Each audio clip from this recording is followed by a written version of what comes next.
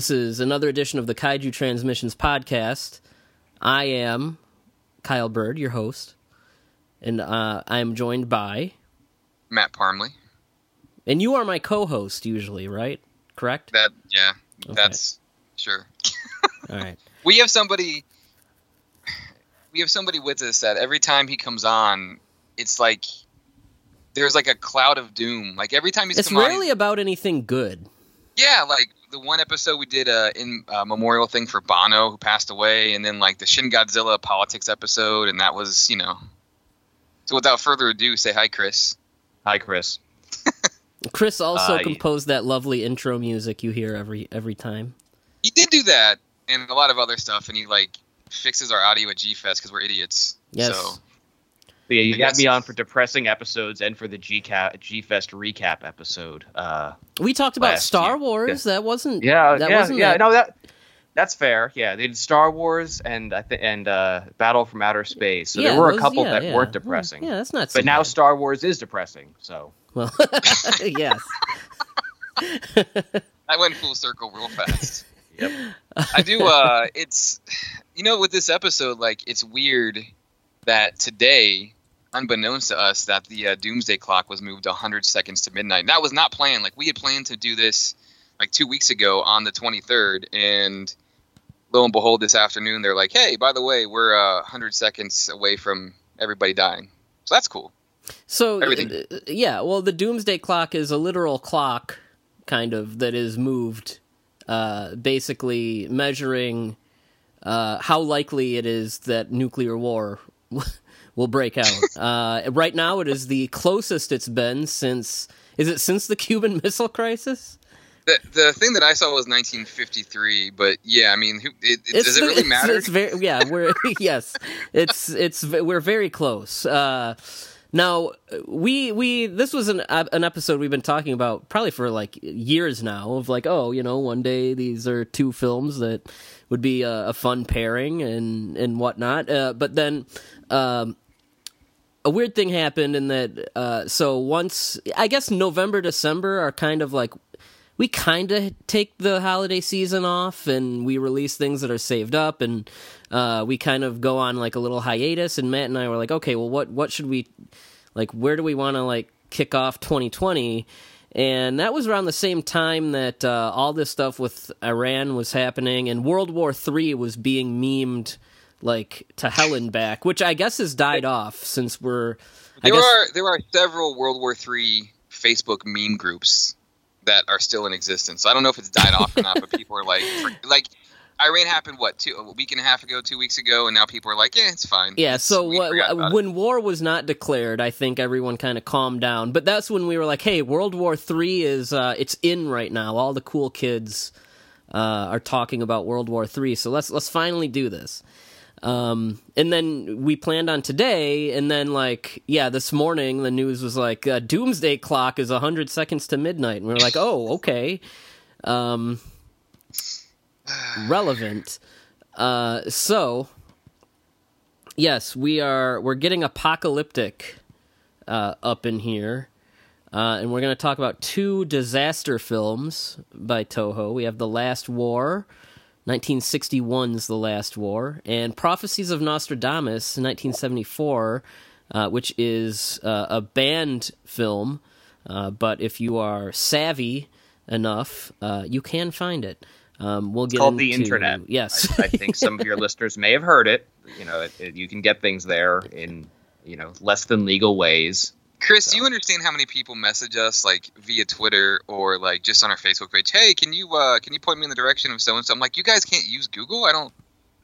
I have put myself out there and been like, hey, if you can't find it, ask me. But obviously that hasn't happened. Sorry. That's because every time you come on, we're talking about something depressing and people don't want to listen to it. That's, I think, But then they want to see the movies anyway out of morbid curiosity.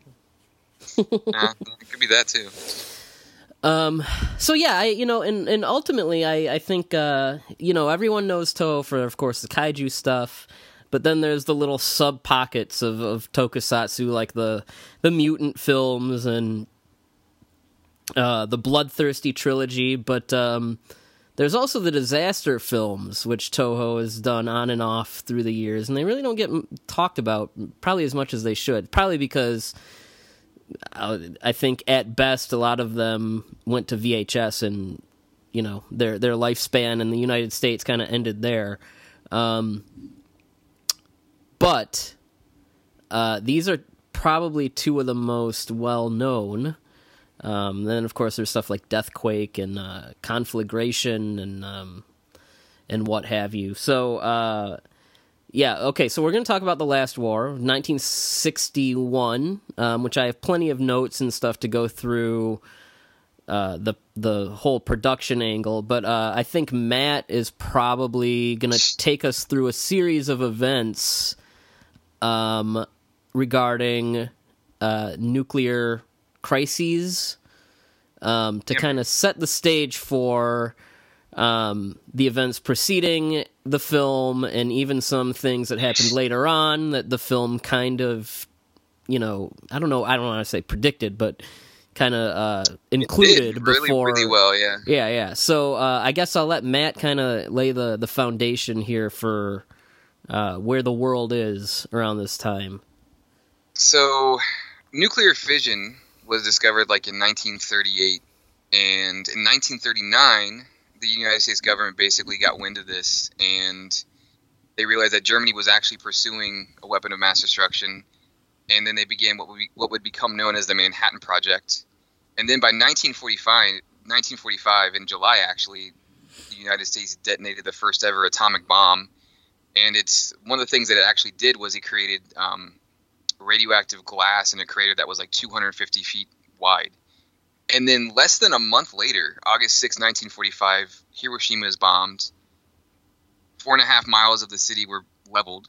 And then August 9th, of course, Nagasaki was bombed. What people realized in 1943 was that the Soviet Union actually had spies in the Manhattan Project. And there was like 10 of them. There were several that weren't even realized until decades later. And the U.S. tried to block, obviously, all the sabotage that was going on, but it resulted in 1949's the Soviet Union actually detonated their first atomic bomb. And it was actually based on the Fat Boy design, which is the same bomb that the United States dropped on Nagasaki. So obviously the spies did their job and did it very well. And with a few years after, the end of World War II, both the United States and the Soviet Union have nuclear capabilities. And this basically escalates in a proverbial atomic dick wagging contest for who can make the biggest and best and most effective and catastrophic weapon. And then you have a series of events. By 1954, England has their first bomb. France gets theirs in 1960. China in 1964. You have India in 1974.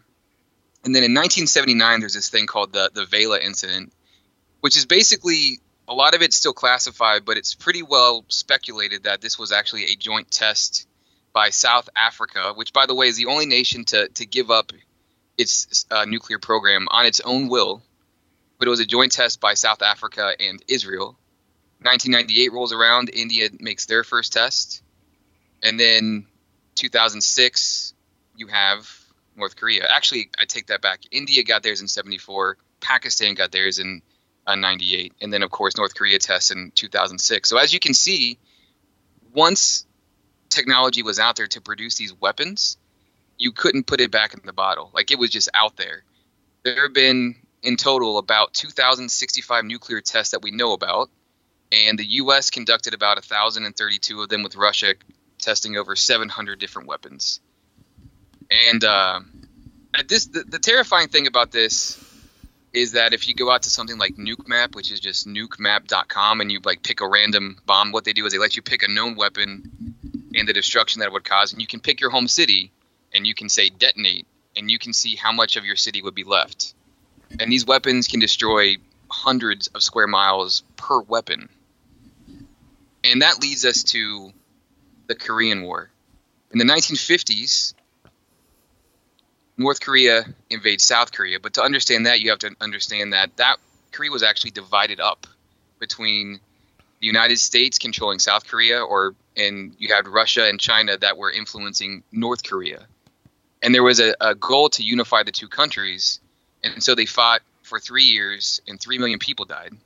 And the thing that comes out in this movie, which we'll talk about in the plot synopsis, is that Korea was actually divided by the 38th parallel, which is referenced in the film, and at least in my subtitle version, as the 38th line.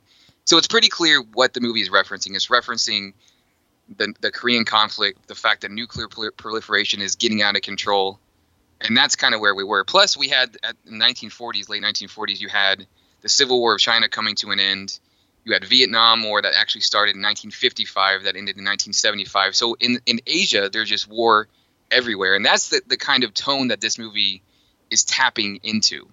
And that's why everything is so bleak, why the threat is very real. Yeah, I think that's a good transitioning spot. Did you mention NATO and the Warsaw Pact?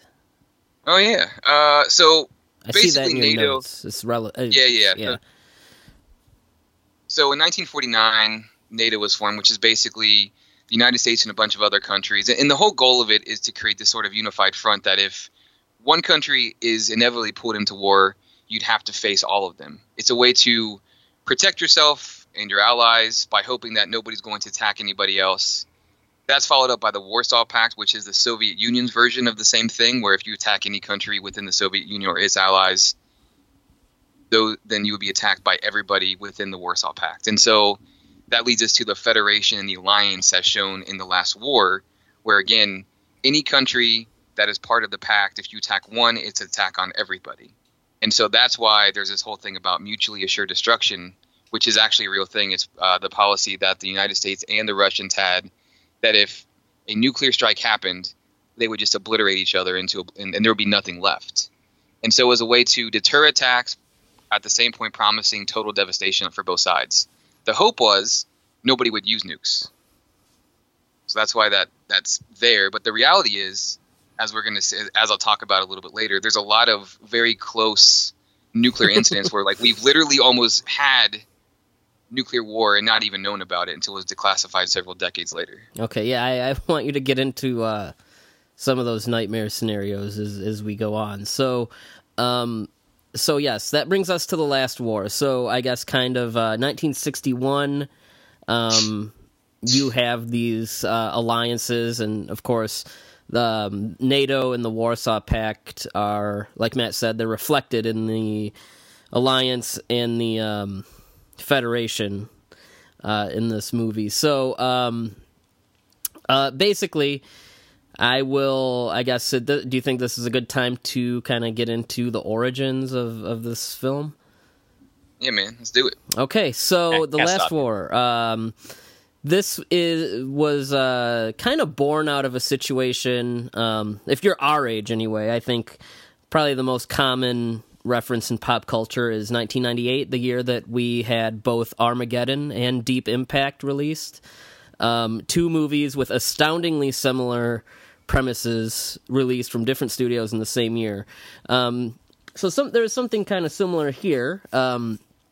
So in the magazine Weekly Shincho, there was a story called The First 41 Hours of World War III. And Tomoyuki Tanaka at Toho had noticed the story and immediately tried to, get a script adaptation going, trying to secure the rights. However, Toei had already acquired the rights to make it into a movie called The Final War, which was released in 1960 and had the endorsement of the author of the original story.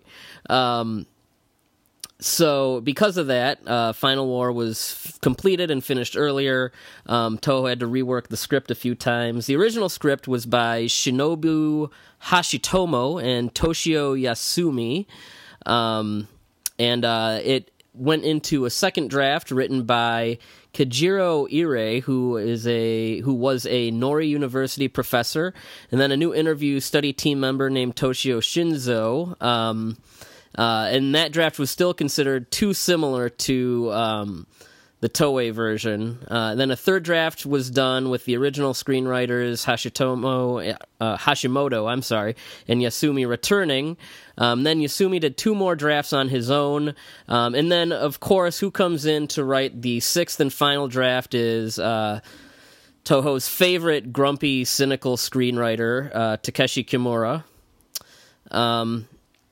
And the movie was originally offered to a director named Hiromichi Horikawa, who has directed a bunch of stuff that I don't even think has been released here. I guess the biggest thing is he worked on a bunch of Kurosawa movies. He was not a fan of how effects heavy it would be. So he was replaced by Shu Matsubayashi. I feel like Matt with some of these names. Thanks. Anyway. You know what? I've earned that. It's fine. Anyway, so it was an expensive movie with a cast of stars: Yuriko Hoshi, Akira Takarada, Frankie Sakai, and a good $830,000 being spent on the effects. And I do have some notes on the American version, as well as some stuff about the final war and how it compares. But first, I think now is a good time to get into our synopsis and review.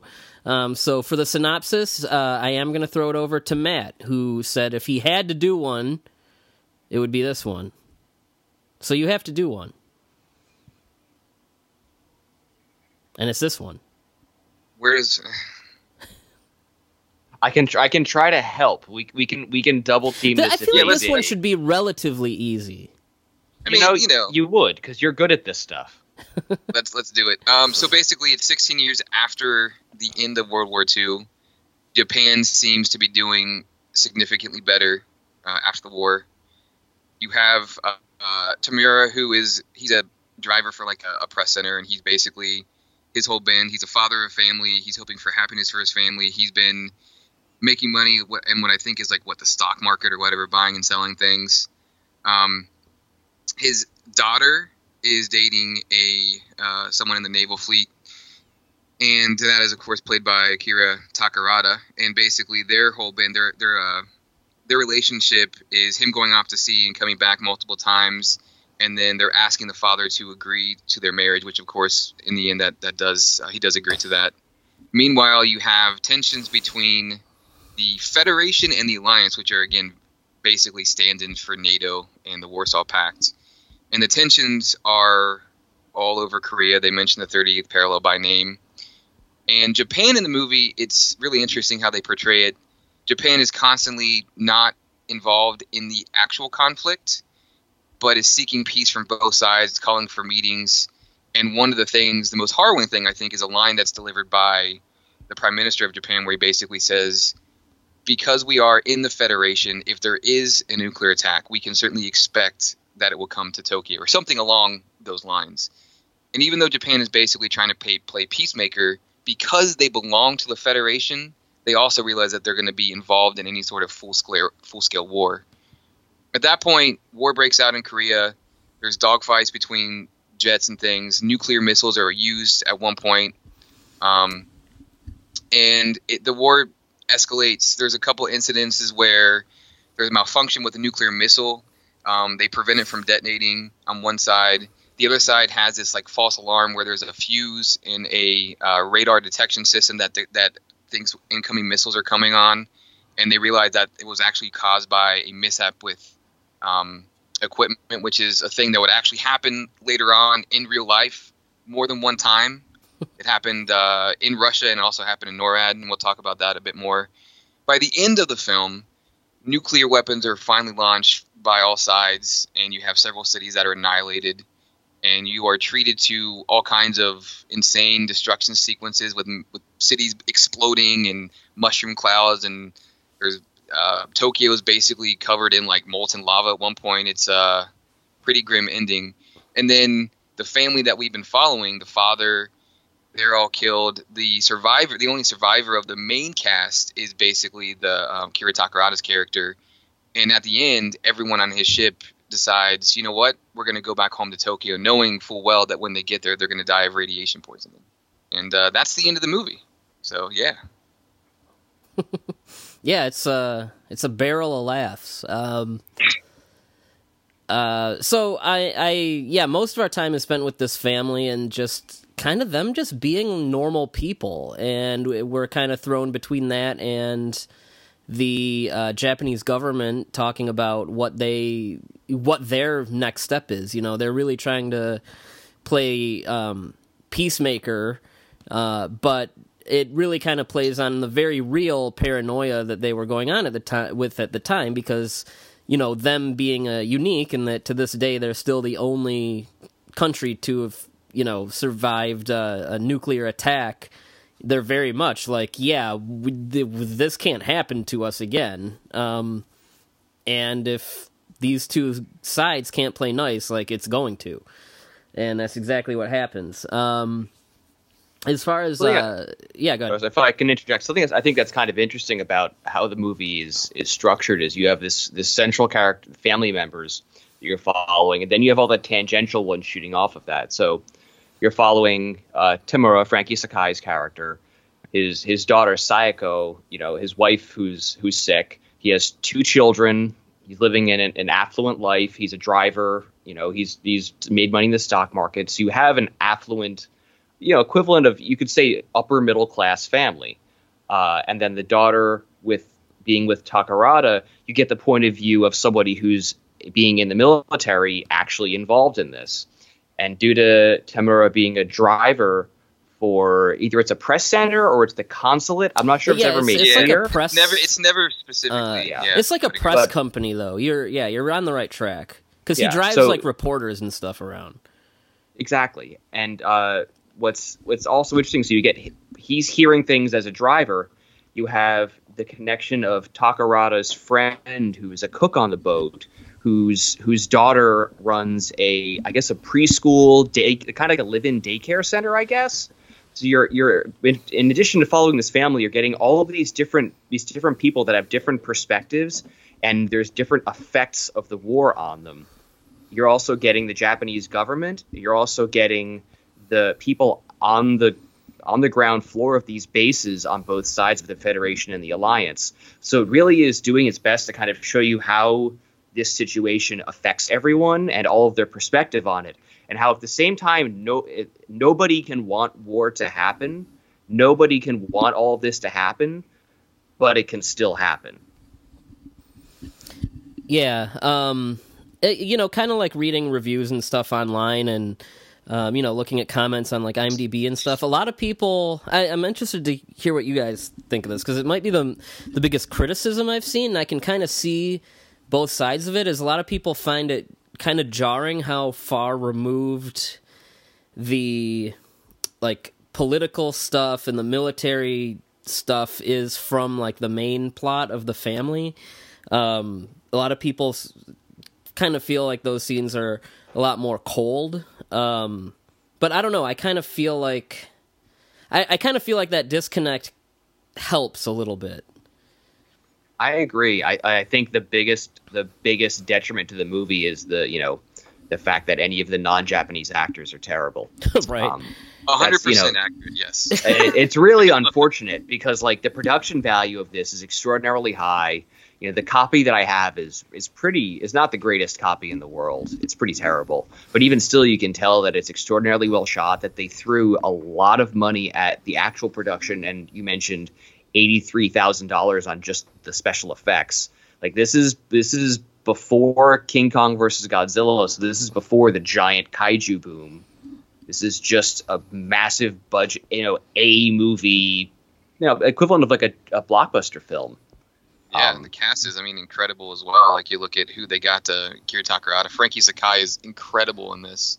Yeah, and he's cast really interestingly because he's known for comedic parts, and because of that, he's immediately likable, and the audience identifies with him, and you want to be laughing with him, but the reality is he's living in denial. Yeah, and he shows a lot of probably a lot more range in this role than probably a lot of people are used to from him. But yeah, I love my favorite scene with the foreign actors is when the one nuke is it's accidentally gonna be launched, and it just so happens that the guy's giving like this speech about like, yeah, I'm gonna go home and play golf and play chess with my kids. Like, I just can't wait. I'm gonna have the best vacation ever. Oh, do you guys have kids? And then he's just like, it almost sounds like a joke, but he pretty much, like, I'm paraphrasing, but he's pretty much like, it really would be awful if that green button turned red and and a nuke went off, and then like 10 seconds after he says that, the button turns and he's like, oh my god. And then it turns out like that was the first accident. Yeah, that was like isn't that when they were just like, oh, the command panel malfunctioned or something? Yep. There was a faulty circuit. Yeah, there was a faulty circuit. You almost could have destroyed the nation or something, and the guy's just like, oh, oops. Like, before we talk about some of the other movie stuff, I want to segue from that into like some of the actual things that happened almost. Because... So yeah. So in the movie, there's that scene, and then there's a later scene where an avalanche causes something to go off in a nuke, and the guy has to like get on top of it and disarm it. So yes, you were saying that things like this have happened alarmingly more often than we would think. It's reading this stuff is insane. But first of all, there's a really... It's not a great documentary, but the information in the documentary is pretty excellent, called Countdown to Zero. I think it came out in like 2010, 2011. It's very widely available on the internet. I encourage anybody who's interested in learning more about this to watch it. But in 1961, there was a B-52 bomber that it basically broke up in the air, and it was carrying 2 nuclear weapons. One of them they both had a parachute. The first one parachuted successfully. There was no issue with the bomb. The second one, the parachute failed. It landed, and there were 5 fail-safe switches. 4 of them failed. So they were basically a hair trigger away from blowing up North Carolina. So that's one that could be such. Worse. Yeah, hey. There are several instances of like malfunction with NORAD's radar systems where like they actually went down for a second, and they thought either the Russians had launched like an EMP attack and it knocked out like there was a power outage in the US basically, and it appeared to be Russian interference initially, and we scrambled fighters to attack Russia before realizing like it was just on our end. There was an incident where in NORAD, one of their basically their training computers, a training deck got stuck into a computer, and it basically simulated an all-out nuclear assault with like 2,000 incoming missiles. And this went on for 7 minutes. And so the jets were in the air getting ready to take out Russia before they realized, oh shit, this was a training mistake. Somebody left the tape in the console basically, and it simulated this thing, and nobody knew that it was in there. Like, that kind of mistake almost ended the world, which is insane to think about. There was another instance where Boris Yeltsin, and this is as far back as the 90s, like 1995. So the Russian president, Boris Yeltsin, he actually was getting ready to order a nuclear strike because they determined a rocket was heading it was a rocket that was studying the Northern Lights, but they thought it was actually a ballistic missile. And they were getting ready to order a strike. There's another incident during the Cuban Missile Crisis where there was a nuclear submarine underwater. Nobody knew that it was there. They detected it on radar. The U.S. Navy actually dropped depth charges as warnings to basically get it to surface. And on that particular submarine, you had to have 3 officers had to be in agreement before you could launch a nuke. And 2 of them actually wanted to launch a nuke to take out the Navy. And the third one dissented and basically said that he wasn't going to do it. They needed to surface and wait for orders. So like those are all just some, not even all of the incidents that were near nuclear strikes or whatever, and we could have just obliterated each other. And the thing is, if you launch that many nuclear missiles, there would be so much destruction that you could cause a nuclear winter. You would destroy all of Europe, basically, all of North America. Like the kinds of consequences are just it's hard to even put them into context. Like that's just probably half of the things that we know about that are documented because of the Freedom for Information Act. There's probably more, And one of the things that's interesting is you had these Minuteman missiles, right? So the idea was you could launch a nuclear missile in under a minute. That's how quickly you could launch a nuclear strike. And at one of the bases, you only need 2 people. 2 lieutenants had command of up to 50 missiles. So if you had the wrong 2 people in that position who wanted to do something catastrophic, they could. I don't know about even more ridiculous than that is there's a John Oliver bit on all of our nuclear mishaps that have been like a plane sitting on a runway for over 24 hours, unlocked, filled with nuclear weapons, and even more just complete stupidity. There's no word for it other than stupidity that could have led to a nuclear explosion on United States soil. We have thousands of missiles still, and these are using some technology still, like from the 80s. Like some of the missiles can still only be launched with like a floppy disk. Think about that. Do people are listening to our podcast like floppy disk because they're probably too young to even know what that is? Like it's just, I don't know. Are you guys that cool with the kids? I don't know, man. I'm just saying, like it's one of those things. And the thing about a nuclear strike is if you were to, the way it would happen is you would launch a nuke and you would explode it in the atmosphere over the country, and the EMP would basically fry all the electronics first and take out any of their warning systems, their radars. It would take out any sort of electrical, architecture, infrastructure. And then once the country was basically helpless, then you would hit it with a bazillion missiles. And so like it would just, complete and total genocide. Like there'd be nothing left at that point. And the gravity of these strikes, like you can take out entire countries and states with a single missile. Like you can destroy a swath of several hundreds of miles with one single attack. And like that's the thing that, like since the end of the quote unquote end of the Cold War, like it's kind of been, we haven't thought about it much. Like we talk about Iran, we talk about North Korea, but like in the 60s, people lived under the constant threat of nuclear war. You had the whole duck and cover thing with like the training. Like kids went to school and learned how to duck and cover. Like that was going to protect them from a nuclear bomb. I don't know. It's frightening to think about, I guess. Well, it is, because you think about all of these decades built up to now, and no one's getting rid of them. We're just stockpiling them more and more. Well, we seem to like them. Within the last... If you want to go with the wagging dick analogy, it's true. It's 100% what it is. It's like... Well, we have our president literally said at one point, like, my nukes are bigger than his nukes. You also did say there's like the Minuteman missiles, if you want to keep going down this path. Oh, shut up. Sorry, that one took a second to click, I guess. It did. Sorry, I saw Dr. Strangelove before this. Oh, I love that movie so much. It's hard for me not to think of any apocalypse scenario without thinking of like the final scenes of all of the government officials going, well, the ratio of females to males to rebuild civilization, things don't look too bad, do they? I think my favorite part is like the Russian spy that's like, he's not a spy. I'm like, you have a camera. No, I don't. And like, he's taking pictures as they're going into the bunker. It's hilarious. This actually goes into another point that's interesting about The Last War is this movie came out before the Cuban Missile Crisis, before the movie Failsafe, and before Dr. Strangelove. And it accurately predicted all the different mishaps that we would have. And the other terrifying thing about nuclear material is that when the Soviet Union fell in 91, they lost control of all these different territories and countries.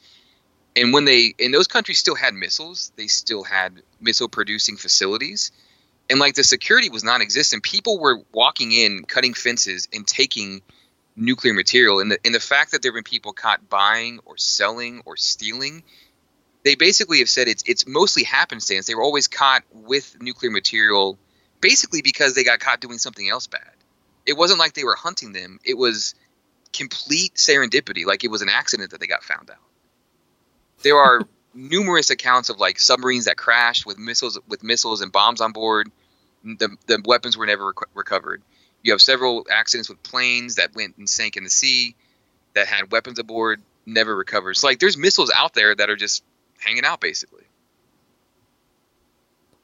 Yeah, that's It's not good, man. that's all horrifying. Well, Seriously, on. watch Sorry, that doc. Just watch that documentary. Like it's one of the most eye-opening things, and the fact that we've been so close to nuclear war multiple times, and when you have mutually assured destruction, aka MAD, when you have that as your doctrine or philosophy for nuclear weapon use, it means that the second one nuke goes off, everyone's gone. Like, it's just the country that you're attacking is going to be gone, and then they're going to respond with their nukes. And the reality is, you can hit any target from any base within 30 minutes. Like, that's what ballistic missiles have done. You can hit any place in the world within 30 minutes with a nuclear weapon. And I didn't talk about it much, but like in the 1950s, Russians actually launched Sputnik, which is the first, satellite. So at that point, you're considering warfare coming from space, like warfare from above with satellites. You would have even less time if a nuke was launched, aka what we saw in Godzilla 1985 with the nuke from space. Those are all very real things. It's just, I don't know. There's too many nukes available, and there's too many idiots that have the ability to use them. I think it speaks volumes that we don't really have. Chernobyl is probably the one exception that has taken radiation seriously in any way, shape, or form in who the hell knows how long. Oh, you mean like a program, movie, show, etc., that kind of thing? Yeah, exactly. Yeah, I mean, we don't have any. When you think about this, the era of this movie coming out, 1961. You have On the Beach coming out in 1959, and then subsequently Failsafe and Dr. Strangelove. That's, within 10 years, 4 movies about a nuclear apocalypse. Granted, one of which Japanese, 3 of the other 3 being, I believe, all American productions, with the exception of Dr. Strangelove in England. Can you name 4 in the last 10 years? I mean, you could say Shin Godzilla for a few seconds at the end of the movie. It's just not a thing. We're not Godzilla looking. is the one franchise that probably should keep addressing this. But yeah, well, of course, you had Michael Dougherty come out and say that nukes are awesome, and essentially, cool. Yes. The commentary track on the Godzilla King of the Monsters Blu-ray is full of some very problematic views on, I guess, nuclear energy and I guess the implications of nuclear weapons. But yeah, we're not really seeing much of it. I mean, even in the 80s, there was still like some Cold War kind of, like Red Dawn and stuff. Yeah, there were certain things in there, but yeah, just in general, it doesn't really seem like we're as worried about nukes as we probably should be. Well, I think a lot of that's because in our films, nukes are always used as like a force of good. So you have like Independence Day and the 90s, and you have nukes casually used in like The Dark Knight Rises, where like it blows off in the coast and like it's fine. Godzilla 2014. Godzilla 2014, same thing. It goes off in a populated area and it's whatever. It's been completely removed from the negative side of our psyche as far as Westerners are concerned. We think that we have them, and because we have them, nothing can happen to us, and that's not true. One of the things that's pointed out in this documentary is that if an attack were to happen, it probably wouldn't be in the form of country versus country. It would probably be in the form of a smuggled in nuclear bomb that somebody could bring into a city. And the reality is there's such lax security, specifically in some of the former Soviet Union facilities, that it's actually possible. And there have been people that have tried to buy bombs, that have built bombs, or tried to build bombs. The guy that did the sarin gas attack in Japan, he tried to buy a nuke before that. Could you imagine?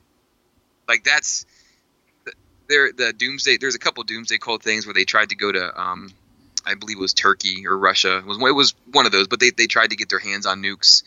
There's a number of documented instances where people have luckily been caught, but they were trying to build their own bomb. And the reality is there's too much material available, and if you have the material, that's the hardest part. The technology is actually pretty easy to build if you have the money and the resources. You should use the internet.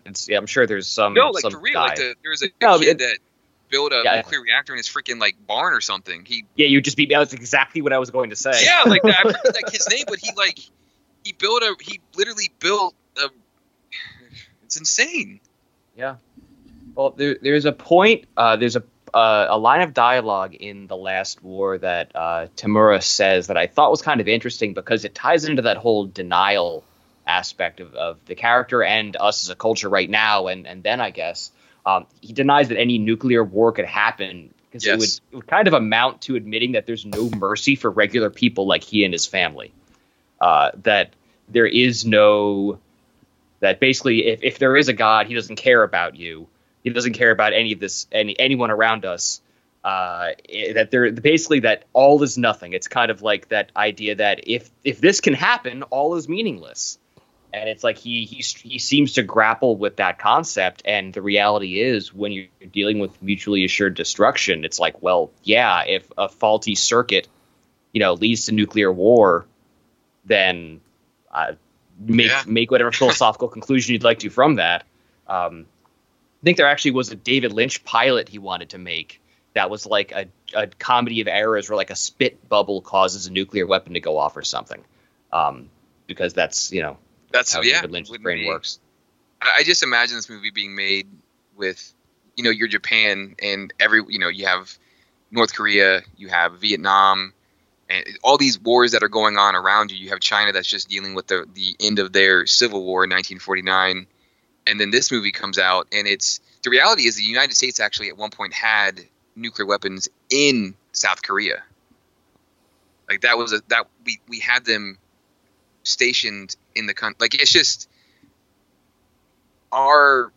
we have bases everywhere with nukes everywhere. We have nukes right now that are sitting in Turkey. Like it's just the potential for there to be another arms race is there, and especially with the way that Russia currently is, like it's still a threat, but like nobody's really talking about it. And that's the problem, I think. And that's one of the big misses, I think, with something like Shin Godzilla, where like everything was okay in the end, kind of. I felt like they could have taken that and they could have gone to a large extreme, and it would have been the right time and the right political climate to address that again. And that gets followed up, of course, with their most recent film in 2019, where like, yeah, we use a nuke to heal Godzilla. And I get the logic behind that because Godzilla feeds on nuclear energy, but it is a slap in the face to what the character originally was for. I think the context of which this movie coming out is really interesting.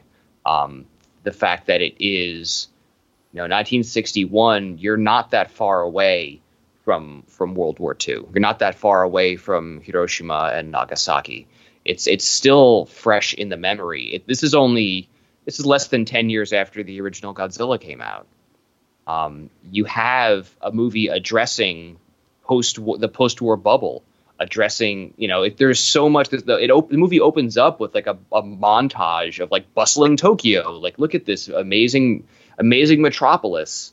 Tamura's constantly talking about how successful things are, how great things are since the war, how he and his wife, right after the war, they had nothing. Now they live in practically a mansion. And, we look at it now and it's like a middle-class household, but to him, it's a mansion by comparison. They're addressing a lot of interesting issues of the day and not framing it in a negative light, but framing it in a let's take a step back and think about it sort of light. When we're celebrating all of this success and all this material success, and the world around us is so precarious. People, even Tamura, when he finally cracks at the end, what does he say? Did I spend too much time worrying about making money and getting rich? And his family's like, no, you've been a good father, don't worry. But it's like that obsession with everything that's in front of you kind of gives people horse blinders to the broader scope of what can happen around them that is outside of their control. And even I think his daughter even says, like, if we don't stand up and try to do something about this, This is just going to happen. I think one of the first scenes of the movie, I can't remember which character, one of them does bring up like, war could happen, and then the other one says like, these days, World War II is over with. We have smart people running all these nations. Cooler heads will prevail, and I mean that's clearly not what happens. Yeah, but basically the idea is like, well, if they're running countries, they're clearly smart. So smart people would not be capable of doing this. I really think that Frankie Sakai's character, Tamura, he's the oblivious guy that's just going about his daily life. He's trying to be a good father. That's his goal. He's trying to provide for his family. And there's that thing where he and his wife planted tulips when they first got married. So they're going to plant tulip. They're going to have these tulips for when their daughter gets married. And there's that bit at the end where they realize that impending doom is upon them, and everybody has this like meltdown, and like it's absolutely heart-wrenching and just hopeless to see that. But then they decide to go ahead and plant them anyway, because they say, well, when all this is over and we're gone, maybe they'll still have a chance at life. Maybe the tulips will still grow anyway. There's something else to be said about the arranged marriage situation, which is a separate topic from all of this very exciting nuclear talk. The fact that Frankie Sakai's character Tamura is constantly talking about the progress since World War II, but on the same token, he's trying to arrange a marriage for his daughter. Yep. Who is in love with somebody else and already in a relationship that he doesn't know about. And then when Takarada's character Takano is about to be redeployed onto his ship, Tamura's wife is the one who gives permission for her to go, and kind of has to give him a reality check of like, do you remember what it was like when you were in a relationship? And this is kind of that showing something kind of interesting that you would probably see. I guess we'd associate more in Ishiro Honda's films, is that taking the current day political climate and not just using little tiny bits of dialogue to inform a larger picture of, there's been a lot of progress, but really your head is still up your ass. And there's something that's also kind of interesting is Yuriko Hoshi in this film as Sayako, and also in Godzilla vs. Mothra and Kiichi the Three-Headed Monster. She always plays a young, somewhat dominant female character, which when you compare the characters in the Prophecies of Nostradamus, you see that archetype is absolutely nowhere to be found. Yeah, she does not put up with her dad's crap at all. They're like constantly fighting initially. Like she's quipping, and the mother's basically playing the referee at dinner time and stuff. Yeah, and the mother Oyoshi is like, she's the one who says, I'm not going to wait for my husband to give my daughter permission to go say goodbye to the person that she's in love with. This is ridiculous. I also like how it's right before Dad comes home from work, and I think it's the youngest daughter. She's like, do your homework later. Like, just relax, watch some cartoons. And then they hear Dad come in the door, and she's like, the kid runs over to the table and like pretends to do her homework. Like I like the little character beats like that. The character beats are excellent, honestly. Like I found them really engaging and interesting and incredibly just believable and authentic. And I mean, just I felt like they're just like a normal family, like doing normal family with normal everyday problems, and that's why the ending is just. Ugh. Well, yeah, I think that I mentioned earlier the kind of disconnect in tone and feel between the scenes in the the family and that our core cast, and then when it goes to these military bases or these government assemblies. Yeah, I think that making them so normal is like we're basically seeing how all this stuff can affect just your average person. I mean, how many times have you read a comment on the internet or maybe even talked to someone in real life about, you know, such and such is going on in this country, and, you know, oh, what if we do go to war? And I mean, how often do you hear something like, well, it doesn't affect me at all? And this shows that, you know, even your average Joe, you know, your normal everyday family can be severely affected in the worst way. I mean, killed because of, you know, the things going on in geopolitically or whatever. Also, the fact that that the characters are all struggling to maintain normalcy throughout this.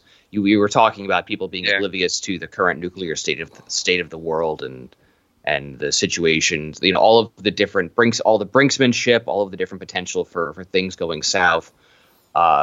These characters throughout the film are really just trying to continue going about their life, despite all of this, despite the fact that they know that there are things happening and the stakes are getting higher and higher. You know, World War III is announced. You know, everyone panics and flees Tokyo. For a minute, we follow the mother of one of the children at the daycare, of the daughter of the cook on the ship with Akira Takarada's character. Right, and we see how that affects her, and she can't get back to the daycare center. She calls them, and the kid's like, you know, is everything going to be okay or whatever? And I think the mom is like, yeah, I'll come and get you, and we'll eat. It's some kind of sweet snack or a sweet or something. I forget exactly what she says that they're going to have. But then, you know, we end up seeing her like pass out in the street, and that's the last we see of either of those characters. I mean, we see the city blow up. We know what happens to them. But yeah, it's a very good example of, you know, these are normal people and normal mothers with normal children who want normal things. And it's interesting that I feel like a lot of movies, I mean, we brought up Dr. Strangelove, On the Beach. There's a lot of movies that deal with this subject matter, but you're usually following some people in the government. You're usually following some people in the military or whatever as your main characters. But here it's just your average Joe. This is what your everyday citizen is going to go through if something like this happens. Absolutely. And also what you see in the military outside of the Japanese government is the people who are running the missile silos. We're not seeing any foreign leaders, any foreign dignitaries. We're not seeing anything like that. We're only seeing the guys who have to be pushing the switch. And even then, I mean, it's a hilarious scene because it's poorly acted and scripted. But the part where the guy, the part where I think he's supposed to be an American is saying like, I just want to, when I get home, I just want to spend some time with my family. Like they're talking about life. They're not really talking about work, except for the part where he's like, well, gee, that'd be really bad if that turned red. Oh, crap, what? I think when they do launch the missile, that guy's like says something to the effect of like, God forgive us or something. That's right, yeah. Before he's about to press the switch, he says, like, God forgive me or something like that. So that's the same guy from King Kong versus Godzilla. In the 60s, if Toho needed an American guy, it was that guy. Yeah, you call that guy. But yeah, so Did you like their awkward embrace during that scene, Byrd, when like he gives that dude like the weirdest man side hug thing ever? That's like delayed when he starts to hug and then it stays too long there. That's how Byrd gives hugs, by the way, guys. Just so everybody knows. No, he doesn't. He doesn't give them at all. I give Byrd hugs and Byrd does that back, and Yeah, if I'm going to be forced into hugging, it's usually something like that. Do you guys have what's your take on the ending with the Navy guys deciding, you know what, we're going to go back home? What's your take on maybe why they decided to do that? Because On the Beach came out a couple years before that. I mean, at that point, it's like they don't know what's left of the world and what's not, so why not go home? The result's going to essentially be the same. Yeah. Well, we see like every major city just get annihilated, right? So, but they don't know what's. I mean, they probably assume that everything's gone, but they obviously going back there means for them, because they talk about like the risks of radiation. And I think even the captain's like, everybody understands what this means, and then they do the whole about ship thing. Yeah. But I mean, if you think about it, Hiroshima and Nagasaki, like, people were in the, like, they went back to the city pretty much immediately. Probably, obviously, oblivious to what was going to happen to them. I don't know if it's a stand-in for that or not, but, like, that's probably very real sentiment. Like, if you have nowhere else to go, I guess I'm going to go back home. Mm-hmm. I find it also interesting that scene ends with the cook, whose name I really wish I remembered. Ibarra or something. Ibarra? Or something similar. Yeah. Something similar to Ibarra. But just how everyone is just completely somber, and he just brings out coffee. Yeah, and he's like, And nothing's better than a good cup of coffee. Yeah, it makes you feel happy to be alive. And it's just that kind of, like, you know, still trying to maintain a sense of normalcy. Just trying to keep going despite the fact that everything is gone. Mm-hmm. I think despite it being an extraordinarily dark ending, I think what, you know, and even though there is an epilogue, you know, just the fade out over devastated Tokyo, you know, the story is only fiction, but it could happen tomorrow. We must prevent it, whatever. I can't say the ending is, like, nihilistic. It is just, this can happen, so we need to try to not let it happen. It doesn't feel as like, it doesn't feel like a throwaway, you know, whatever happens doesn't matter, all is lost. It really does feel like even at when all is lost, we, you know, trying to maintain our humanity. And you know, nothing is better than a good cup of coffee. So I think we should spend a moment to give Mr. Tsuburaya a pat on the back because the destruction sequences at the end are fantastic. When they go to, like, a random military base or something and they show, like, a truck roll out of a plane or something, those parts do look a little bit like, but it's completely made up for in that finale, which shows, like, New York, I think Moscow, Tokyo, like, all just exploding. And those miniatures were actually made out of basically food, like wafers and cake-like material, and then they would flip the set upside down and use compressed air and blast it, and then they would flip the image so it looks like everything's standing up and floating upwards, and it looks great. Not only that, there's even some of the non-special effects miniatures are really impressive as well. The hotel that Sayako and Takano stay at before he's redeployed is a miniature. It's just a elaborate miniature set for just this non-special effects sequence. It never blows up. Nothing happens to it. It's just a really nice building. But the destruction sequences are so good. I mean, Toho would use the footage from that, like, a million times. It shows up in a ton of movies. Frankenstein Conquers the World, Godzilla vs. Gigan, Prophecies of Nostradamus, War in Space. I mean, all the way as late as Godzilla vs. Destroya, they were using footage from the last war. And also, the finale episode of Ultra 7 even uses some footage from the end of the last war. So, I mean, the stuff is so good, it was still being recycled into the 90s. It's this might be some of the best work that Tsuburaya did, and it's really, really unfortunate that this movie has such a limited reach. If for no other reason, even if, you know, aside from the filmmaking, aside from everything, it's just as a showcase of special effects at the time, it's pretty breathtaking when you compare it to anything else that was being released in 1961. So I'll break down a couple more things. Before I do that, are we good to do ratings right now? Yeah, man. Well, actually, Sure. Okay, I have one more question because it ties into my rating.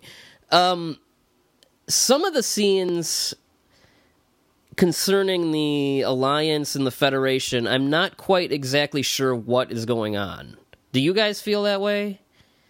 Like at the end when they start shooting missiles at each other, and the whole, like, I guess, skirmish between, I guess, the two Koreas. Like, I'm not exactly sure why those things are happening.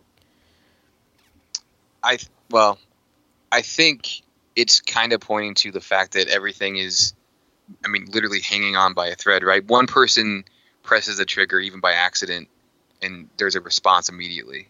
I know at the beginning, like, one of the subs, like, goes into another territory, and then there's another part where I think a plane flies in, like, ever so little, slightly into, like, across, like, a border it's not supposed to be in. But I don't think it's really said, like, what the motivating action is for the war. Yeah, there's no, like, morality play. It's just war is war, and if you are part of... And I guess that kind of works for me, because, like, if something like that happened in real life, I'm not sure if I would know all the details of, like, what caused it. So I guess in that sense it kind of works, but it did. I think it's also just someone shot first. Yeah, but yeah, it did leave me a little bit like confused as to like why everything was happening.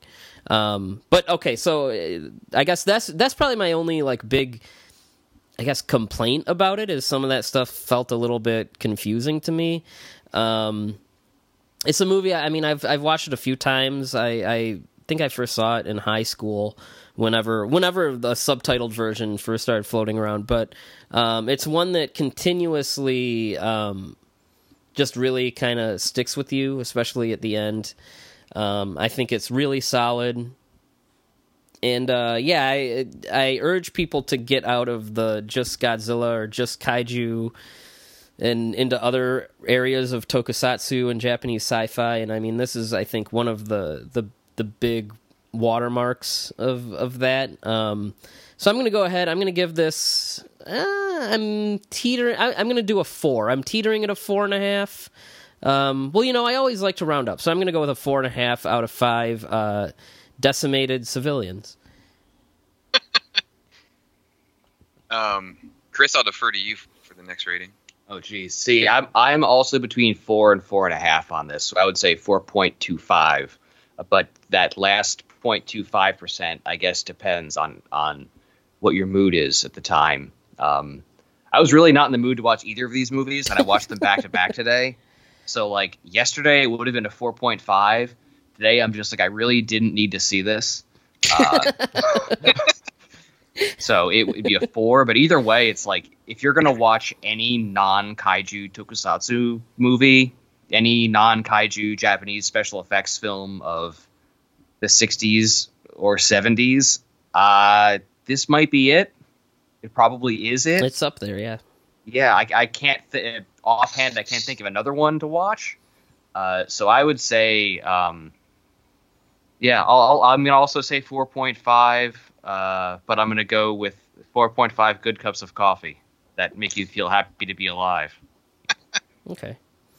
I think my only real complaint is all of the non-Japanese actors, because of how sometimes distracting and unintentionally hilarious they are, and it can sort of take you out of... That's in like all of these, though. There's always some idiot talking in English and not doing a very good job of acting. Yeah, but usually he's going on about giving Mechagodzilla some final test. It's not like the world's going to get blown to pieces. But that's honestly, like, I don't really have any other major complaints, and I'm at a very solid 4.5. Killed people. I don't know, atomic bombs, whatever. It's an excellent movie, very incredible, touching, moving character beats. It'll give you all the existential angst you could ever want. Check it out. All right, so I'm going to go through a couple of topics real quick before we get into the next movie. The first is the American version, which was released in 1965. I have never watched this version, mostly because, like, if I didn't grow up with with an American if something's going to be edited in the States, if that's not my first exposure to it, and especially if I hear that version sucks, I'm very reluctant to like go and check it out. I have it. It's on the disc that I have for the Japanese version, but I just never wanted to do it. Especially not with a movie like this. But I can give you some information. It was cut down from nearly 2 hours in the Japanese version to about 79 minutes. There was a theatrical release, but I really couldn't figure out if it was the same version that played on TV later on and was on TV like throughout the 60s. But it was whole movie was so the runtime was cut, and it was cut to pieces and reassembled in flashback. So like it opens with them, with the survivors, and then they do flashbacks to the events leading up to the war and the destruction. Interestingly, the American version was handled by Brenko, who used a similar tactic with the human vapor, where a lot of that movie, especially in the first act, was in flashback. A couple more things. In the Japanese version, at the daycare, the children sing, because it's around New Year's, they sing a Japanese New Year's song. In the U.S. version, it's actually the Disney song. It's A Small World After All. And it's played again as the ships sail back to the decimated Tokyo. Sorry, that's an image that's really silly. Interesting. Interestingly enough, though, that song does have a little bit of a connection. So the songwriters for It's a Small World After All were guys named Robert Sherman and Richard Sherman, and they wrote it in the wake of the Cuban Missile Crisis, which occurred only a year after the movie was first released.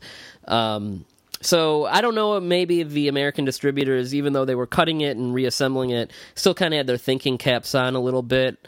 I'm not sure, but you guys are right. It's definitely a strange decision, at least musically. I think when I think of the apocalypse, Disney is definitely the first thing that pops in. Well, that song is especially, can be torturous. What was that? I remember a news story about the guy at Disneyland that got stuck on the ride with that song just on loop for over 20 hours or something. Oh my god! Wow, he didn't jump to his death.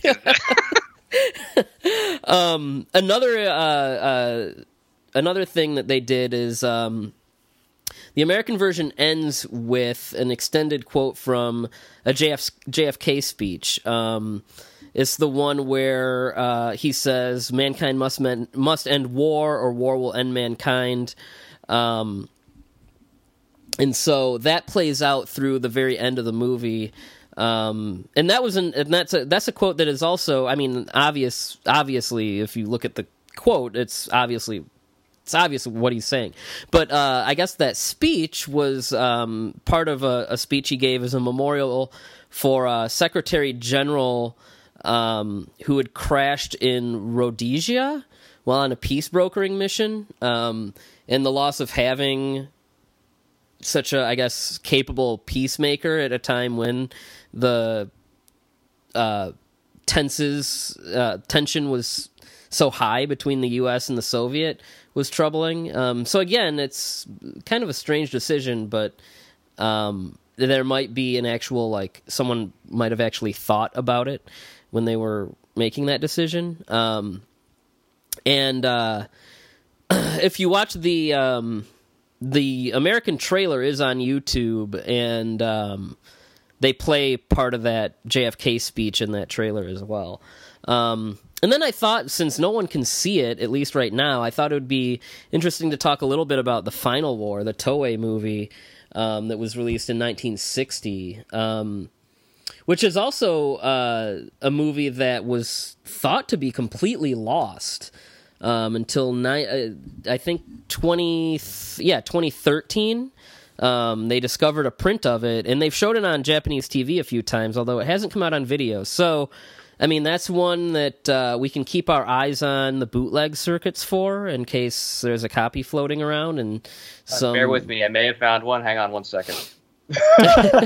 No subtitles. Yeah, I actually do think you're right in that I think the movie is now on the interwebs. We just need a kind bilingual individual to subtitle it for us. And if that ever surfaces, you bet we'll be talking about it on this podcast. So depressing people. You. So I just have a couple notes on it. First, I want to kind of plow through a brief synopsis that is in John LeMay's book, our buddy John, in his Lost Tokusatsu film book.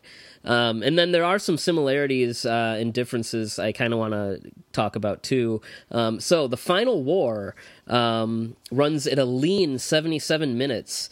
As Cold War tensions mount, a group of high schoolers led by Shigeru flee to Japan in a yacht. When the yacht is overtaken by a typhoon, they are rescued by reporter Masaki, who makes the story front-page news. Around the same time, Masaki begins dating Tomoko, a nurse in Tokyo. Tensions mount when a U.S. Air Force plane accidentally detonates a nuclear bomb over South Korea, who in turn blames North Korea. This cranks Cold War tensions up to a fever pitch. The U.S. 7th Fleet mobilizes at a base in Japan, and soon a U.S. plane is shot down over the Soviet Union. The Soviet Union warns Japan that all their bases in Japan will be bombed. Masaki, Shigeru, and his family flee to the forest, while Tomoko elects to stay behind with a sick child patient in Tokyo. The city is bombed as the evacuees watch from the wilderness. A panicked Masaki braves Tokyo's radiation to search for Tomoko, who he finds dead next to her patient. Masaki himself dies from radiation exposure soon after. So yeah, that one's another fun one.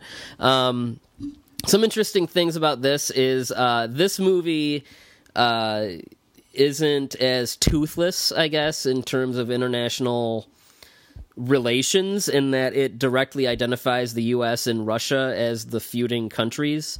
And it's a lot more, it's even darker than the last war. And that, like, for example, during the evacuation scenes, like, it shows women, like, being raped. There's a post-credit scene where they show real-life starving and injured child war survivors. It follows several families of different backgrounds instead of really just the one core family. So we kind of see different people, different families deal with the situations. It was shot in black and white, so it didn't really have the benefit of color that The Last War does. But I feel like black and white would just make it even more like dour. So Toho's first draft actually did name the U.S. and the Soviets, and their first draft also had Yuriko Hoshi's character being a nurse, so similar to the Final War, and staying behind and dying with a sick patient. I guess Takarada's character was trying to urge her to leave, and she stayed with the sick patient. And then Toho's finished movie features some other things that were carried over as well. The bedridden wife, and both movies end with the male romantic lead going back to Tokyo and, basically dying.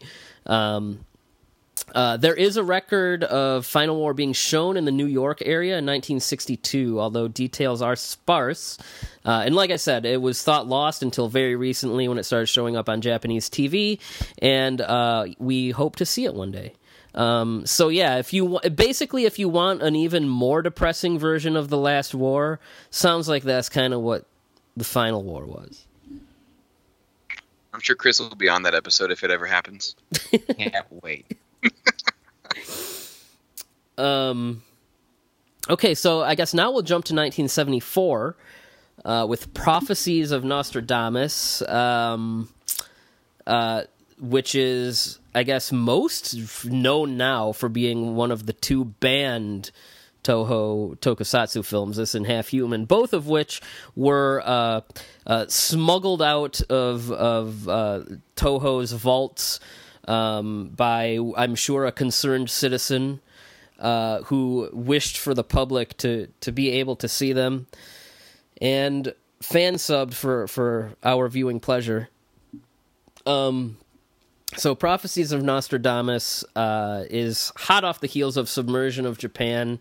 That's a movie that we covered a couple years ago. I know Matt and I both really dig that movie, but it was huge. I mean, at a time when the Japanese film industry was like basically dead, dying, a very painful death.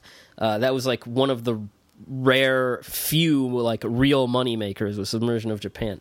So Toho's like, hey, we should do more disaster movies.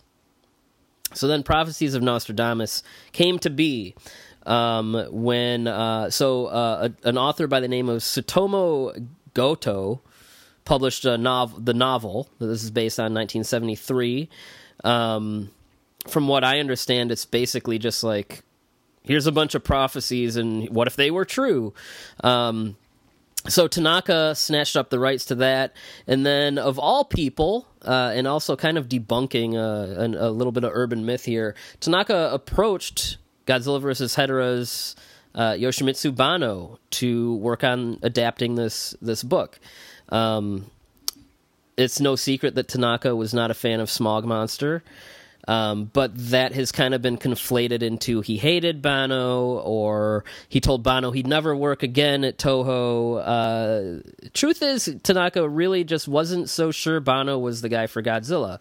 He recognized his talent and his potential, and even after Hedorah, he would have several meetings and take several pitch submissions and script submissions from Banno for other Godzilla films. So with Hedorah aside, they did maintain a professional and respectful relationship. And of course, Banno ended up being the guy that basically revived Godzilla into the MonsterVerse by, basically shopping the rights around. So there were 2 drafts of the script, which is unusual because usually Toho would at least do 4. They were always squeamish about the cannibal sequence, which I'm sure we'll talk about, and it was actually removed from the final version, but they shot it and included it anyway. So interesting thing is the Last War screenwriter Toshio Yasumi has a screenplay credit. His involvement is normally assumed as being like an honorary credit because it does borrow a lot of ideas and things from the Last War. I think that's very likely, but I still have not been able to find an actual Japanese source for that information. I see a lot of English language sources without citation, so I'm hesitant to say it's fact, but I say it's extremely, extremely likely. So the director of Prophecies, Toshio Masuda, wrote the second and final draft of the script, and Banno was brought on as the assistant, the second unit director. He did most of the New Guinea material as well. And then also future Heisei Godzilla directors, Koji Hashimoto and Takeo Okawara, were also assistant directors. Effects by Teruyoshi Nakano, and assistant effects director was Koichi Kawakita. The production itself was a little bit troubled. I think the most infamous incident was, if you know Nakano, he's obsessed with explosions and fire. But one of his pyrotechnic effects got out of control and destroyed the entire soundstage, which included a storage room that had some old stuff in it, including, sadly, the original Mogera suit from the Mysterians. And by the time the fire department arrived, that whole soundstage was completely destroyed. Interestingly, though, they went back to the destroyed building and shot footage there to be used in the movie. So, with that being said, I guess since I'm already talking, I will quickly try and do a summary of this movie. What you need to know is this movie's almost plotless. Basically, we open with I don't know my Japanese time period. It's a long ass time ago, and it was in the 1800s. Okay, 1850 something, I think. Okay, so whatever period in Japanese history that is. We have the 1800s. Yes, but they have names. They got names. Look, everyone's got names. There's Meiji. I don't know my Meiji from my Edo from my whatever. We essentially look at a couple generations of this guy who is basically obsessed with Nostradamus and is always he just yells at people about things that Nostradamus says is going to happen. And then we go into, I think, World War II-ish. We get another version of that guy. Again, he's yelling at everybody about things that Nostradamus says. And then we get to the present era where the man, well, they're all Tetsuro Tamba, the great Japanese actor. And he is, like his ancestors, just yelling at whoever will listen. About a variety of topics, including war, pollution, starvation, improper use of chemicals, you name it, climate change and global warming. I mean, short people, tall people. Yeah, he is just ranting and raving about anything and everything. And we basically see, and we get a little bit of his home life. He has a son, who is a photographer, I believe, and a sick wife. Wait, is that his son, or that's his daughter's boyfriend? I think. Yeah, definitely daughter's boyfriend. Yeah, because if she's pregnant and that's his son. Okay. So he has a family. His wife is sick, and dying of some respiratory thing, and so we start with him. He's a doctor. He's a pediatrician, but for some reason he does a lot of non-pediatrician things. Well, actually, this is a question. I don't know if he's a pediatrician. He says he is. And does he? No, I thought Takeshi Shimura's character was a pediatrician. I don't know if Nishiyama... There's a part where, like, a family stops him in the hallway, and, like, the mom or something is like, can I make an appointment for my son? And he's like, I can stay a little bit after, and I can see him at 11:30 or whatever. So yeah, that's like his daily job, but he seems to not do it and just go to places and yell about things instead. He's a general professor of things. Basically, yeah. But yeah, no, Takeshi Shimura, there is a whole scene about how kids are coming out deformed, and I guess this one employee who I don't know who this guy again. I don't know what this guy does. He's like Buckaroo Banzai. I guess he just does a little bit of everything. That's a great reference. But yeah, there's another part where like some guy who I guess is an employee. I don't know why he has employees, but he's like, I got a grandson on the way, and and he's like, oh, have a raise, and he's like, are you sure? Like, can we afford it? And he's like, nah, you're good. Take a raise. And then later the guy's grandson is born and is horribly deformed, and the guy is just freaking out about how this thing in the room isn't his kid, and it's all horrible. So Takeshi Shimura, I think, is the one that delivers the baby. Either that or they do have an extended conversation about birth deformities and it's pretty and whether these things should even be considered children. It's all very not right. Dark. Yes. And then suddenly there's reports that there's giant slugs. So our temperamental doctor and his I guess his daughter's boyfriend, photographer guy, they go and they check it out while the military shows up and they torch these giant slugs. And then we hear an expedition is sent to New Guinea to look at some incident. There's radiation and bad shit going on there. Radioactive dust clouds. I don't know why. They never say why, I don't think. Anyway, so that team goes missing. And then they're like, oh, we got to go find these guys. And then, of course, our angry, pissed off doctor is like, I'll go.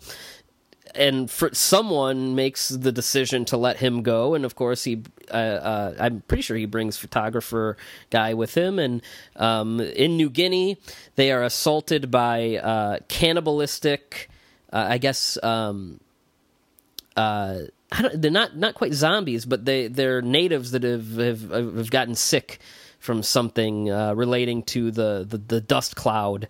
And they are mindless, and they have a hunger for flesh.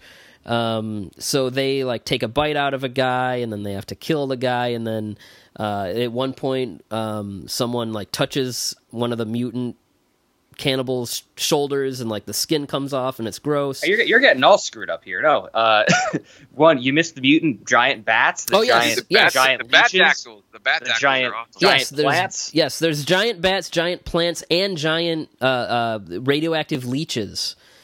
And But the cannibal thing that's two separate incidents, equally gross.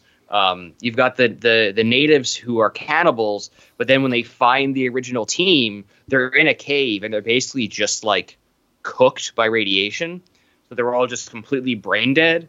And Tetsuro Tamba goes to touch one of their shoulders, and that like the flesh just falls off. yeah, and you see the bone and stuff underneath. It's all it's pretty grotesque.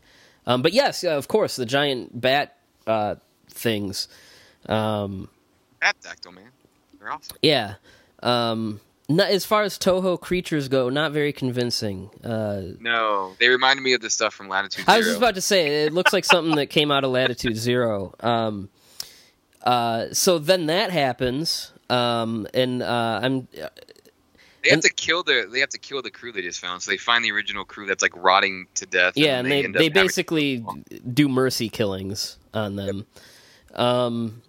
They give them Christian burials for some reason, which I was like, that's interesting. It's interesting. There's Christian references in the Last War too, like the part where the girl reads the long Bible quote. That I kind of get though, is because Tsuburaya was a rare Japanese Catholic, and he would always kind of. There were always like little nods to that in movies he worked on. Like Mothra is probably the biggest one. But yeah, they bury them. And then they come back home where there's a food shortage and people are rioting. I think they mentioned there's not enough water and people are rioting. Kids have ingested some chemical that they say is giving them superpowers. So I guess this is like also like a secret X-Men origin or something. But the downside is many of those die from complications. Yes, unlike the X-Men. Yes. And then the sky turns green, and it's like this. What do they say? It's like a convex mirror. Yeah. Where I'm not even sure I understand what that is. Like, they can't they see the reflection? Yeah, the greenhouse gases build up, and it causes it to become like a mirror. And that that happens because of one of the super whatever SST jet things that can fly at like crazy speeds that they no longer use, explodes like by itself in midair, and it punctures the ozone layer or something. Yeah. The ozone layer is it's like burning people alive, basically. There's hole. like a house that catches on fire and people like melting in the street. Or, like, and this is where they have the there's these traffic jams, and then like this one guy, this very impatient man, starts driving on the shoulder and like crashing through all these cars, and he's like, I hate this, get me out of here. And then he crashes into a car, like his car flips and like ever so slightly bumps into the car in front of him, and then that car blows up, and then it causes a chain reaction of like every car in front of that. The cars just, whatever car's in front just keeps exploding and making the other one explode, and so on and so forth. So it's just like this chain of cars exploding one after another. Again, footage that was used, recycled by Toho in Godzilla. Right? Yeah, a lot of movies. Godzilla 1985 is probably where most people have seen it. I think a lot of people probably just think it's from that movie. But yeah, that was used a lot. I mean, it shows up in the opening credits of Godzilla Final Wars. I mean, that sequence is in quite a lot of Toho films. And then of course we get word that again, basically World War III is broken out and nukes fall. We see some new Tokusatsu footage spliced in with some stock footage from the last war. Then we cut to Earth, completely scorched, and out of the corners of the frame come these mutant people, designed by the great Toru Norita, who did many of the classic Toho and Tsuburaya monster designs. and from what I read that Toho's like official name for them is soft-bodied humans, which just makes them even more disturbing. I don't know what that means, but it bothers me. That's fair. And so they see this giant worm like writhing around in what's basically like a desert. And they start fighting over it, and then they beat each other up basically, and one of them gets to eat it.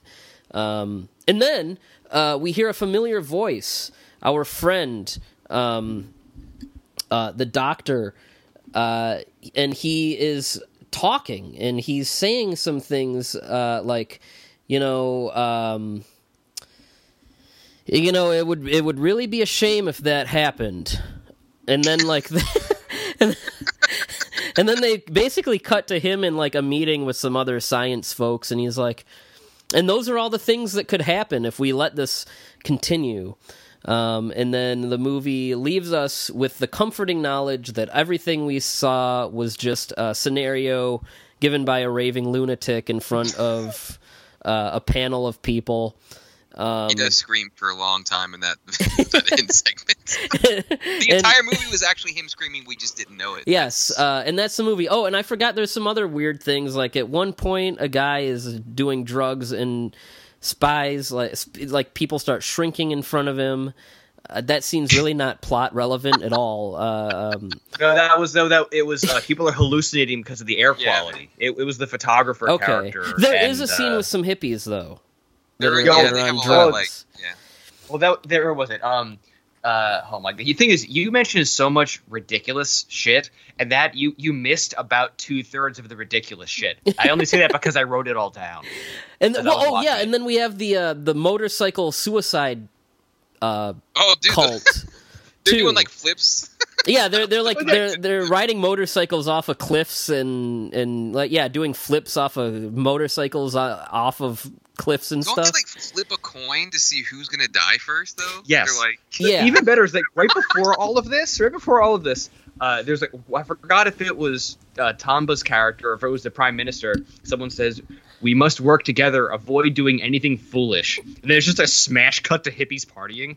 Yeah, and then I guess they're supposed to be doing this because they're environmentally conscious. But they flip a coin, and whoever gets a certain side of the coin has to go kill themselves. So we see them we see one group they're all face painted and they're on a sailboat, and then we see our motorcycle guys all driving off of cliffs. And I guess the movie is saying hey, if everyone kills themselves, this would help. I don't know. I don't know. But it also is telling us that if you go dance on the beach and stuff, everything will be fine for a half minute. And the girl, the mom dies, and then the daughter goes on the beach, and there's this really strange memorial. Well, she's pregnant, and she tells her boyfriend that she's pregnant. There was a whole subplot where her dad initially says he wants them to have a baby. And then the mother says he doesn't want them to have a baby, and then she tells her boyfriend that they're pregnant at the beach, and then she for some reason runs away from him, and he chases her, and then she starts dancing, and then the camera pans out, and there's this weird glare on the camera, and it looks like the Olympics logo thing. It's there's a couple suns oh shit, that happens too. There's weird Chris, what are we missing? I feel like we're missing some of that. All right, let me scroll back up. I literally have all of this written down. So the first weird thing that happened, when I saw this movie the first time, I was like, okay, you get all of Tomba's previous incarnations. Then over the opening title credits, they're reading prophecies from Nostradamus. And the first weird thing that happens is that there's a great king will be murdered at Dulles. And it shows an image of JFK, and then it says, "The ignorant will mourn with a river of tears."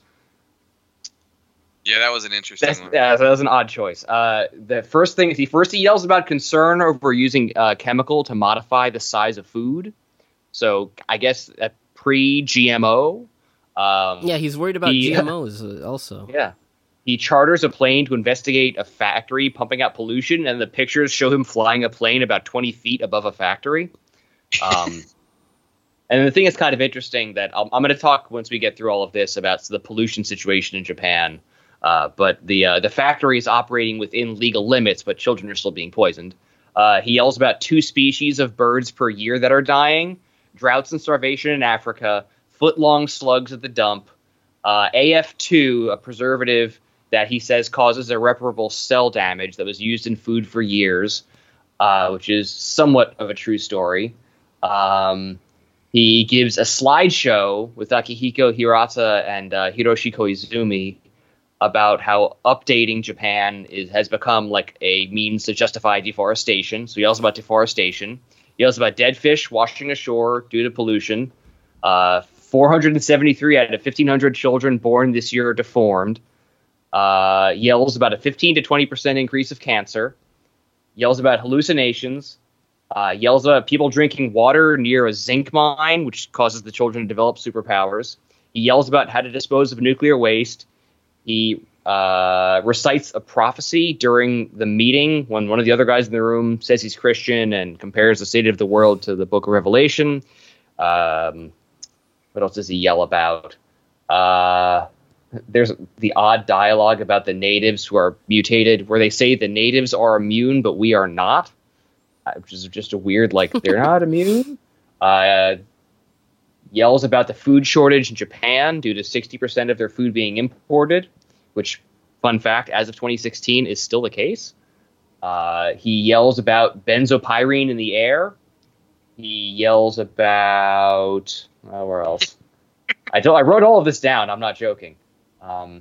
He does a lot of yelling. His wife... Did we talk about his wife dying? Because she passes away, and that's actually one of the most depressing moments in the movie, because he's like... I mean, he's holding her hand and, like, genuinely welling up, and then, like, tears streaming, and she passes. It's, like, gut-wrenching. And then he goes from that into yelling at the everything. She probably just was tired of listening to him. Oh, yeah. No, what else? Oh, he yells about after the Fukushima power plant. Oh, yeah. Oh, there you go, yeah. Odd, yeah. After an earthquake destroys the Fukushima power plant, I think he says no plant can be entirely safe from earthquakes. We've heard that actually said before. Interesting. Yeah, I don't know why that sounds familiar. So yes, we do have in the movie the Fukushima does melt down and explode. So the prophecies of Nostradamus predicted. And yeah, that would end up happening in March 2011, nearly 37 years later. This is a strange film, guys. But yes, so this guy is pissed off about everything. He's not right. The man, this is a sick man. Which is, but that's also probably why nobody listens to him, because he just yells at everybody. But he's not wrong. I have an important question. It's all about how you deliver your point. Why were they like? So remember you're talking about how like he was flying in the photographs for sure. Why was the pediatrician being spied on by, like, I guess government agents? No, and they come in and they confront him with pictures about how, hey, we caught you doing research at this facility. Well, I think they were like, you're being weird. Stop it, basically. But then the Yakuza are also threatening him. They were like, oh, I forgot about that. Yeah, they were. Well, they were making money on the plant. That was the thing there, but. You think he picks up and drops like plot threads nonstop, so they probably heard him yelling on the plane. That's why they took pictures. Like, what the fuck is that? I guess the moral is, if you're really concerned about something, like, deliver it like a normal person. Like, don't just yell at anybody who you walk by. And the other thing is, like, 9 times out of 10, this guy's like yelling about some issue. He never says like what we can do to like help. He says that like President Trump tweets. He just says that something's happening, and then it's like, okay, what do we do about it? And by the time you even can ask him that, he's probably yelling about some other thing. So yeah, this movie's crazy. Like I said, there's not much of a plot. It's more just a series of set pieces of just bad things happening as a result of human ignorance, human error, human, mismanagement of our living spaces. But it's definitely a bizarre experience. I mean, how do you guys feel about the movie itself? I mean, I surprisingly liked a lot of it. I think besides the screaming, my biggest issue is the ending, because I would have rather them shown us what could have happened and ended with some sort of like either just text overlay, kind of the way The Last War does, but instead we get what felt like 20 minutes of them yelling at us again over stuff we just saw and telling us that, oh, this could happen. I would rather. Yeah, I mean, I think that's a pretty toothless twist, especially to a movie. That's bringing up how all these things that are currently going on that are based in like real events could go wrong, and then it's like, the perfect ending would be the mutants, and then 2001: A Space Odyssey starts. I think our buddy Danny Lee Bean or somebody like brought that up. I'm like, dude, that would be a great, like, just end that right there and then start 2001. We're good. I mean, in some alternate universe, we didn't blow ourselves up, and it's all the possibilities. I mean, the movie is kind of a beautiful mess. The ending just kind of like when Tamba finally stops yelling and he sits down, the Prime Minister just starts talking, and it doesn't make things better. He basically just asks for help returning Japan to an admirable status, calling upon citizens and saying, at this point, the government thought they could fix things without the trust of the citizens. And I guess the whole point of the movie is if and then there's even post-credits text, I think, after that. Because they didn't explain enough that this didn't happen. It's only a movie, and it didn't even happen in the movie. That, there are a lot of problems out there, and you can't just trust your government to fix them, because they're not going to get any better if you don't like actively try to make things better. Because the weird thing is, Tamba, like, his character kind of is yelling about a lot of stuff that's not wrong, and that a lot of it is still going on today in different capacities.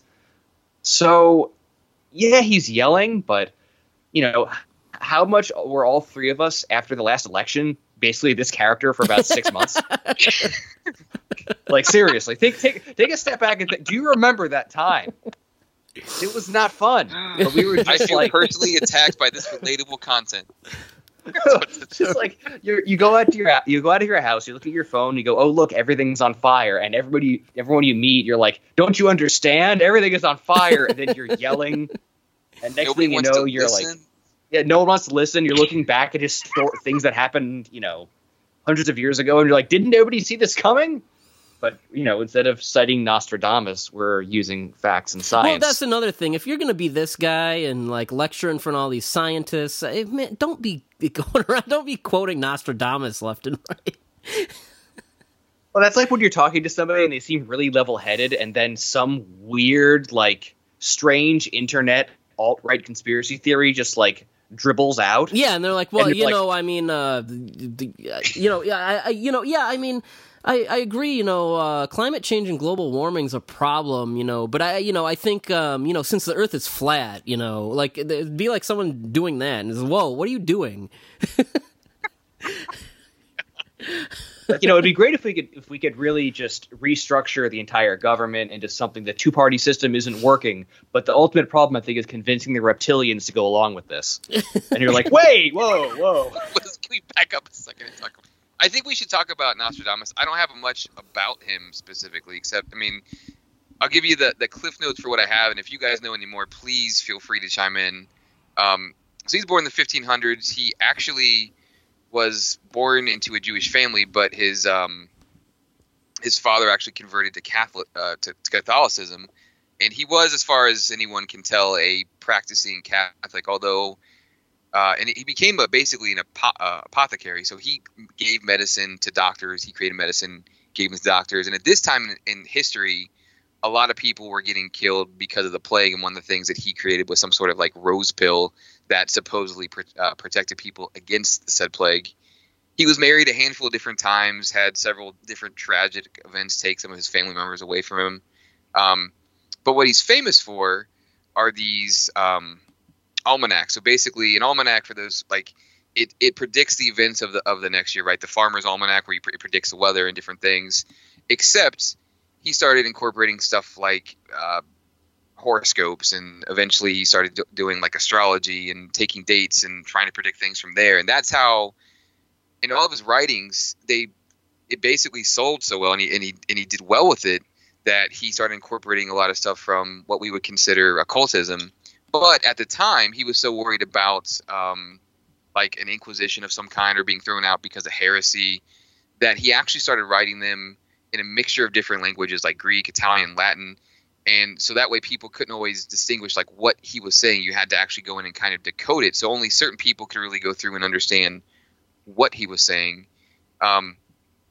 He wrote these stanzas. They're quatrains, and they're basically like, they're typically consist of 4 lines. They're pretty short. And I think you see them, stated throughout the movie. They're so generic and vague that like you could manipulate them to probably talk about anything. But there is there's a large contingent of people that do believe that he's predicted like the assassination of JFK, the atomic bombs, the rise of Adolf Hitler, September 11th. There's a group of people that look at what he wrote and they think that they do in fact point to events in history.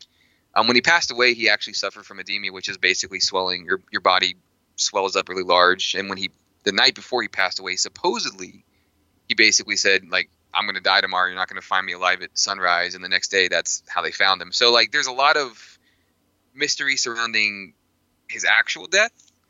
But it sounds like he took most people that have studied his work, they seem to think that he took a lot of stuff from the Bible or other ancient literature from that time period, and he basically took it and kind of morphed it into other things. You could take some of his writings and point to, say, Nero. And Nero was the guy that sacked and destroyed Jerusalem, as an example. So there's a lot of interesting stuff about his life. But a lot of people follow him. Like, there's a 2012, right? We had that thing where the world was going to end and they had all those movies that came out. That's all Nostradamus stuff. So, and here we are, 1970s, talking about a movie where he makes a guy scream at us for 2 hours. Basically, if anyone has seen Plan 9 from Outer Space or the movie Ed Wood, he's basically Criswell with a beard. That's all you need to know. And if he wrote these, and he wrote things, and if you're one of those kids that listen to this podcast that don't know what a floppy disk is, he wrote things that are tantamount to those weird passive aggressive like text posts people do on social media, where like you read it, is this about me?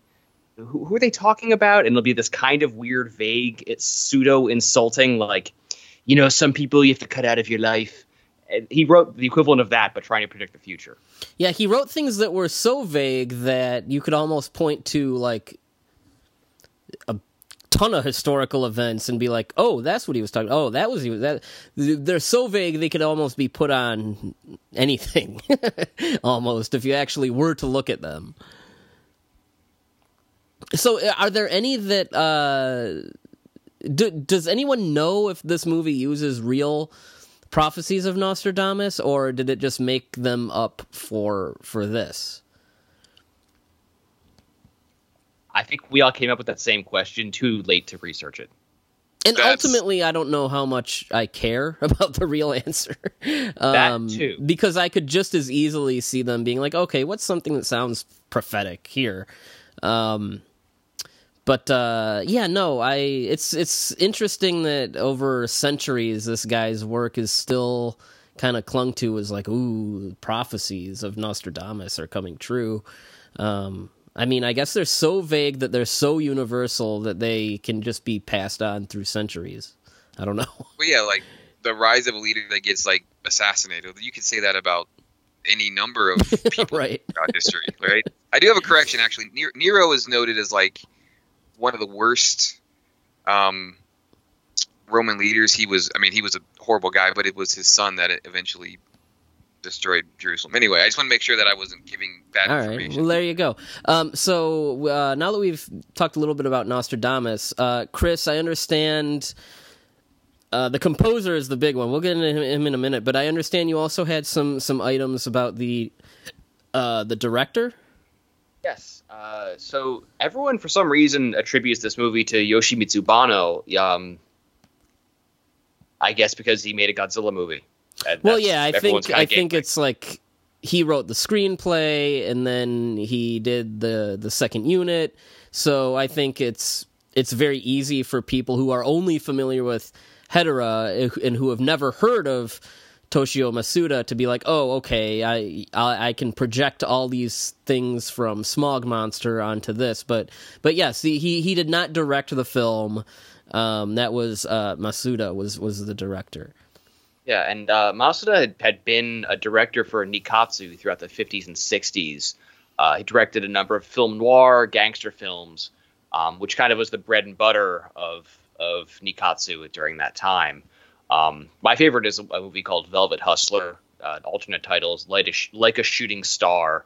Stars Tetsuya Watari, and there's just an abrupt dance sequence that occurs after an abrupt bar fight. That's just one of the weirdest moments in any crime film I've ever seen. He made a movie called Rusty Knife, which was included in Criterion's Nikatsu Noir box set, which has a score by Masaru Sato. He's most well known in the United States for sharing directing duties of the Japanese segments of Tora Tora Tora with Kinji Fukasaku after Kurosawa, left the film or was fired, depending on who you ask. But something that's kind of unusual was in the 1970s, as well as being a director, he also worked as a cinematographer for Toei, shooting a variety of crime, action, and exploitation films for directors like Norifumi Suzuki, Takashi Harada, and Sadao Nakajima. It was just a few of them, just for the record. Tokyo Seoul Bangkok, starring Sonny Chiba, Hiroki Matsukata, and Bunta Sugawara, which is like an action crime film. Jeans Blues, No Future, which is a very not great film starring the great Meiko Kaji. Girl Boss Revenge, Sukeban, which is a Reiko Ike and Miki Sugimoto pinky violence movie with a really funky soundtrack. And Twisted Sex, a potentially less than politically correct documentary on underground gay and trans life, sex change operations, tattoos, S&M, and these violent stage show S&M acts. He was also the supervising director on the anime series Space Battleship Yamato, as well as the director of several of the Space Battleship Yamato films in the late 70s and into the 80s. So he kind of became known as like a blockbuster filmmaker, but he's one of those like rare instances of somebody working for pretty much almost all of the major studios, which is strange, and also being a well-known director, but also working as a cameraman. It's just a strange, like, you don't hear that at all. It's that a very is odd odd, thing. yeah. There's not much known about him in the United States, and that's just one of those. He's one of those guys that he never had a hit that translated over here, and Tora Tora Tora being like a mishmash of different things, and co-directing it with another well-known director, just a completely unknown guy. And I think this is one of those movies that if it had a release would probably be a cult movie. Mm-hmm. It just has all the ingredients. So yeah, that's some stuff I was able to dig up on him. There's not a whole lot in English, unfortunately. Okay. Might be my favorite thing about the movie that we haven't mentioned is the score. And I know the three of us have all kind of praised the score, but you in particular have some items on the composer and the music and whatnot. So why don't you continue your hot streak? Have at it. Yes, I'm here for the talking. So the composer is Isao Tomita. He became a full-time composer in 1955, creating the theme song for the Japanese gymnastics team for the 1956 Summer Olympics. He went on to compose the theme song for Osamu Tezuka's Jungle Emperor, known in the United States as Kimba, the White Lion, and most known as the movie that Disney ripped off to make The Lion King. The quote-unquote inspiration for Lion King, yeah. Yeah, all of the coincidences that go into that are kind of hilarious, which is its own Wikipedia it's insane, rabbit hole. But yeah, that's its own can of worms. I fell down that rabbit hole several years ago. I know exactly what you're talking about. Yes. So he also collaborated with the composer Kunio Miyauchi, who worked on Ultraman, Ultra Q, and Godzilla's Revenge, to create music for the Tsuburaya series Mighty Jack. Most known in the West, 2 of the episodes of Mighty Jack were subsequently cut together by infamous movie terrorist Sandy Frank, and subsequently riffed on by Mystery Science Theater 3000. Movie terror. Yeah, he's terrible crimes against cinema, but we jump forward to early 1970s. I don't remember the year this was released, but Wendy Carlos released an album called Switched on Bach, which introduced the world to the potential of the synthesizer as an instrument, specifically in the world of classical music and performance, and Tomita switched gears to creating electronic music. During this time, he pushed the limits of spatial mixing, multi-track recording, vocal synthesis, and various sound processing effects. He released a number of albums of pretty groundbreaking performances of classical pieces all the way from Debussy to Igor Stravinsky to Gustav Holst's The Planets. His recording of The Planets caught the attention of Francis Ford Coppola, who reached out to him to create the original score for Apocalypse Now. Allegedly, Tomita even went to the Philippines during production of Apocalypse Now, but his record label contract prevented him from scoring the film. One of those kind of cool almost of film history, and apparently after that, Coppola basically decided to have the score emulate his Tomita's rendition of The Planets. He also composed music for the Zatoichi television series, 2 Zatoichi films, Kinji Fukusaku's version of Black Lizard, one of the Hanzo the Razor films, and the Tsuburaya anthology horror series, Unbalance, which remains completely unreleased outside of Japan. Out of all of the tokusatsu, whatever, this has got to be one of the things I've wanted to see the most, is this series. An anthology horror series by Tsuburaya, episode directed by Seijun Suzuki, just a lot of really cool people working on one project that somehow never made it here. 2 of his well-known later film scores are for Yoji Yamada's The Twilight Samurai and The Hidden Blade, the former of which won the Japanese Academy Award that year for Outstanding Achievement in Music. Additionally, he performed a synthesizer version of Debussy's Clair de Lune for the Ocean's 13 soundtrack. That is the piece of music that misled us all into believing King of the Monsters would be a good movie. Not his version of it, but that piece of music. And in 2012, he performed in Tokyo, directing the Tokyo Philharmonic Orchestra Choir and featuring famed Vocaloid simulated recording artist Hatsune Miku. In 2016, he passed away from heart failure after years of heart-related issues. But he really had this pretty crazy span of work, starting from the 50s all the way up to the end of his life, and just worked in such a huge variety of mediums. And this is a pretty cool score because he kind of gets to have one hand in synthesized music and one in orchestral music, but then also, pop and funk music of the time. Well, yeah, there's a lot really of different, flavors going into this soundtrack. Yeah, I mean, the opening theme, I got obsessed with when I first heard it and recorded a cover of it, probably over 10 years ago at this point. It's just a really cool, interesting, memorable thing. The whistly synths do kind of feel a little silly at some points in the movie, but I just feel like it's the kind of glue that holds a lot of these weird sequences and elements together, and these weird choirs that you're not quite sure if they're synthesized or not, add to the otherworldliness of it. I don't know. I think it's a really interesting piece of music, and the score was released on vinyl and CD, which is kind of odd because it's a movie that's banned, but right, it has enough of a following. Yeah.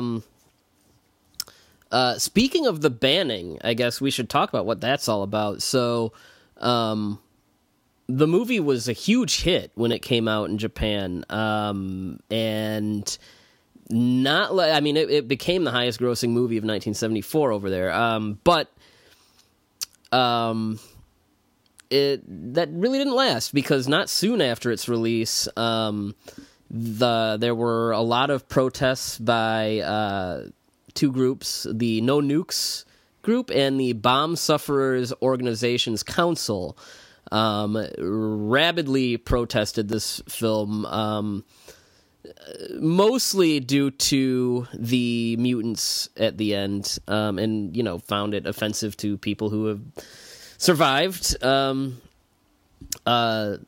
the atomic bombs. Toho pulled the movie from theatrical release. They chopped it down to 90 minutes and retitled it as Catastrophe 1999, and they removed some of that problematic material, including the mutants and also the character screaming about his deformed grandchild. And then Toho would also dub that over as their international version. And so, yeah, I mean, the movie since has been under a self-imposed ban, similar to Half Human. And, I mean, for years, I just figured I would never see either of those. But like I said earlier, some point in the mid-2000s, some sneaky little bastard snuck out like some I guess, version that was shelved at the studio, and eventually it made its way into the bootleg circuit, and eventually it was subtitled, and now it is, along with Half Human, they're not too hard to find on the bootleg circuit. Interestingly, those were also the same groups that got Ultra 7 Episode 12 banned as well, for similar reasons. The interesting thing about, self-imposed studio bans, whether it's Half Human or Prophecies of Nostradamus, or, Disney with the Song of the South is the most famous example, is that they are studio imposed. I don't know. I'm of the opinion that, yes, this material is problematic. I understand why it's offensive, but I think that it should also be allowed to be seen. I'm not a big proponent of a studio basically locking away a film. I mean, there were jokes about, oh, Disney Plus is going to have everything. Is it going to have Song of the South? Ha ha ha. And part of me feels like maybe it should. For instance, I think Dumbo is an example. I mean, Dumbo has some pretty offensive racist stereotypes, and if you, I believe Dumbo is one of the examples. If you go on Disney Plus, there's a disclaimer that says, this film reflects some problematic stereotypes of the time. It is not reflective of our values as a studio or whatever. Same with Warner Brothers, when they release I think it took a while for them to actually do it, but the Speedy Gonzales cartoons, same thing. Oh, yeah. Just for historical purposes, I think that all this kind of stuff should be able to be viewed. Put it out there with a disclaimer, and you'll be fine. I don't know. I don't agree with them having this movie just sitting there. What's interesting about the ban on this is the groups that protested weren't even survivors, from what I understand, of Hiroshima and Nagasaki. I've heard that too. For this episode, I really didn't look into it much. But I've heard that too. I think I know I heard that in reference to the Ultra 7 episode. So yeah, I would assume that at least a portion of the commotion might even be from just people that are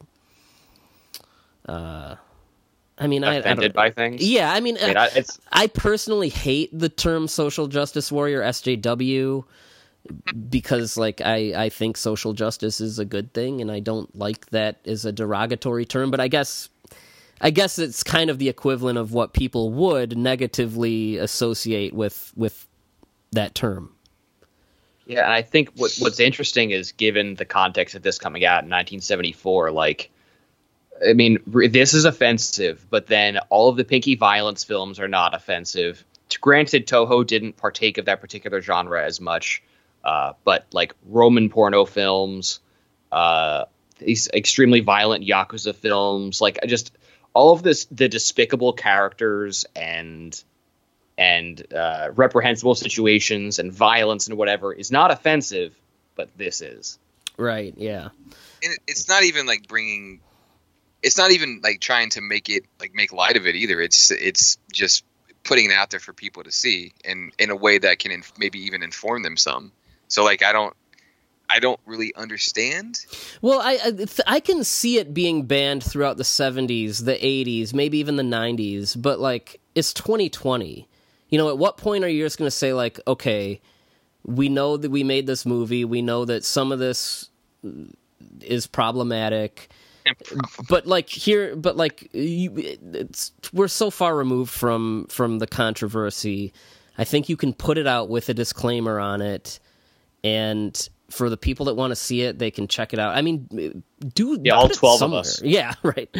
From what I understand, they've kind of gotten even more squeamish in recent years with like, you know, you get like the Tokusatsu books and stuff, and that cover like all of Toho's, you know, special effects films. Like I heard it's like not even included in some of the more recent books and things like that, because like they are so like they're still not very comfortable with it. Interesting. Did we Chris, were you going to talk about some of the other environmental concerns of the 70s? I don't think we got to those things. Oh yeah, I mean, I've got something that's kind of, I did a little bit of a dive because there's so many like weird specifics that Tomba's character yells about throughout the film. I just like looked into some of what he was yelling about. So something to note, in the 1960s in Japan, the emissions of nitrogen dioxide, carbon monoxide, and sulfur dioxide tripled, and Japan started to become known for pollution-related illnesses, some of which were Yokkaichi asthma, Minamata disease, and they were both named after the cities where they first appeared, and cadmium poisoning, which was known as itai itai, or ouch ouch. I think the most famous of these is Minamata disease, which is a 1950s industrial disaster that caused tens of thousands of people to be poisoned by wastewater from a chemical plant that contaminated Minamata Bay. The wastewater was contaminated by mercury, which can lead to severe damage to the brain and nervous system. Fish became contaminated. Locals and other wildlife ate the fish. Local fishermen rioted in 1959, forcing the government to investigate the causes of illness and death. And it wasn't until 1968 that officials admitted the cause of the contamination was mercury dumping into the bay. In 1970, there was what's known as the pollution diet of 1970. 14 anti-pollution laws were passed at once, many of which were not in full compliance through the 1990s, which does tie into what Tamba yells about, how this factory is operating within official, whatever its official capacity, the allowance of pollution or whatever, but people are still being poisoned. Some of the other things that were mentioned specifically in Prophecies of Nostradamus, concern over using a chemical to modify the size of food. He mentioned GMOs. He mentions AF2, a preservative that he says caused irreparable cell damage, which was on the market for years before being removed.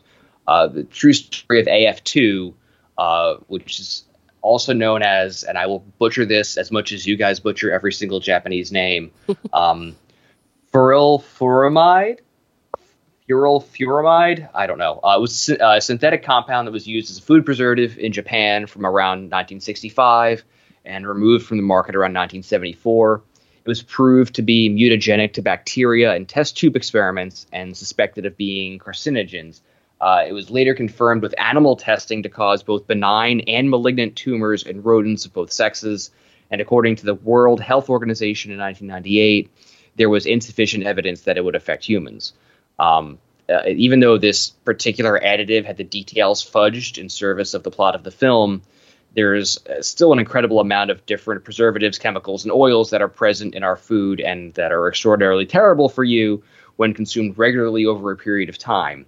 For example, any oils that are hydrogenated or partially hydrogenated have been designated as no longer generally recognized as safe in 2015 due to studies that removing them from processed foods would, and I quote, prevent thousands of heart attacks and deaths each year.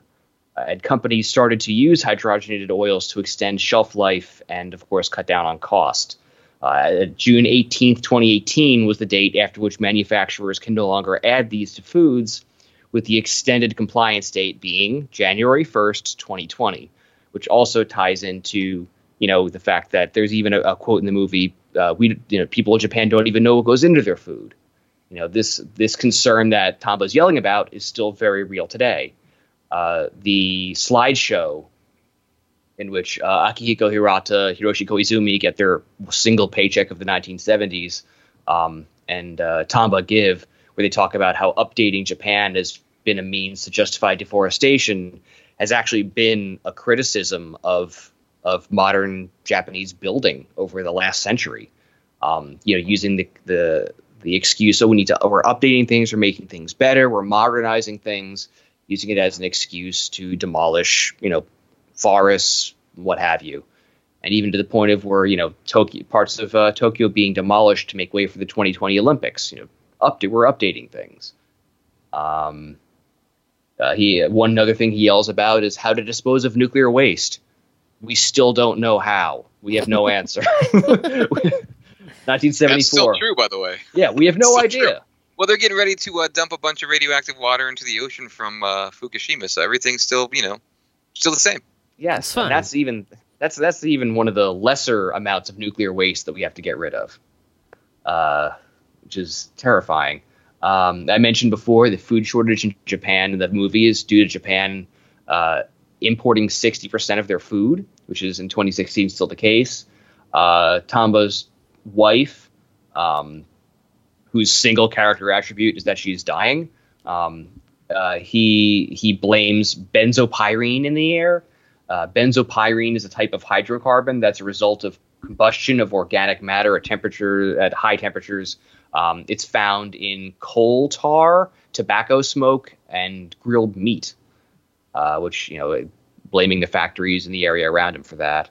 Fukushima, no plant can be entirely safe from earthquakes.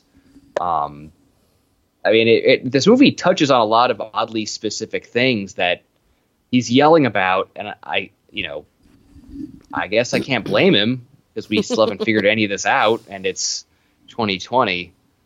Yeah, I know it's not exactly the same, but we have places in the U.S. like Flint, Michigan, where you can't even get friggin' drinking water. Hey, I'm within an hour of there. It'll be fine. Just that explains a lot of Bird's behavior, if I'm honest. Yeah, just go when you're able to do math faster than a supercomputer or jump impossibly high. Jump over buildings. Yeah, also, I should mention that not too far from me, there off of one of our highways, there is green ooze leaking off from the side of the road, and nobody knows what it is or where it's coming from, but it's getting people sick. So I'm about to live in Tromaville. Jesus. Which, by the way, Tromaville was Jersey City. That's where Toxic Avenger was filmed. So all of 15 minutes from where I live. We'll be fine. I just saw the Cincinnati Enquirer just posted an article recently, in the past hour, that says something about contaminated water that's from dumping chemicals, and then there's a quote that says there's nothing to worry about, except then it also says linked to cancer. So it's cool, Yeah, everything's going to be great. So I have a couple bits here. So Toho had also planned to do a television adaptation, which they had done with Submersion of Japan, with a pilot being written and very close to shooting. I've heard that they may have actually shot some kind of B-roll stuff for it, although that has not been verified. And then I guess we should also talk. We mentioned the 90-minute international version, but here, I should mention the last time the uncut version was shown legally was on Japanese TV in 1980. Now, in 1981, Henry Saperstein, Toho's American producer partner, had gotten the rights, and he released it to American TV as Last Days of Planet Earth, which was a heavily edited version, cut it down to less than 90 minutes. And it did, throughout the 90s, it did receive some cable play on TNT late at night, back when TNT did cool things in the middle of the night. In 1995, Paramount put it out as part of their Godzilla VHS line, which included several Showa movies, King of the Monsters, Godzilla's Revenge, I believe Monster Zero, I think Terror of Mechagodzilla, a lot of the movies that Classic Media ended up with, as well as Rodan War of the Gargantuas. So that VHS, some people listening might have had that. That's the only official release this ever had here in the States. This is like The Last War. I just never watched. I when I was younger, I never caught it on cable.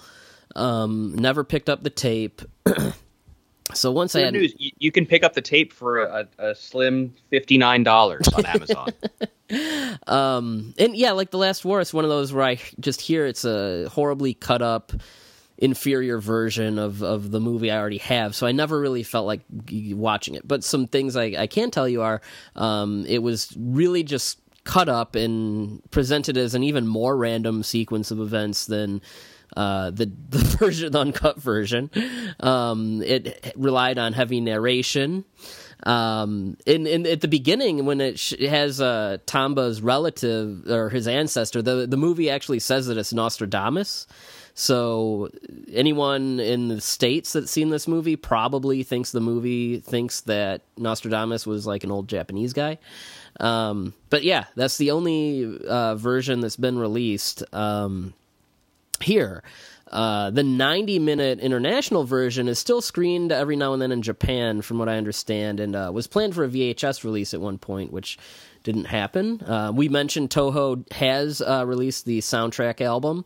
Weirdly enough, they also released what's called a drama CD, which is just the audio of the movie.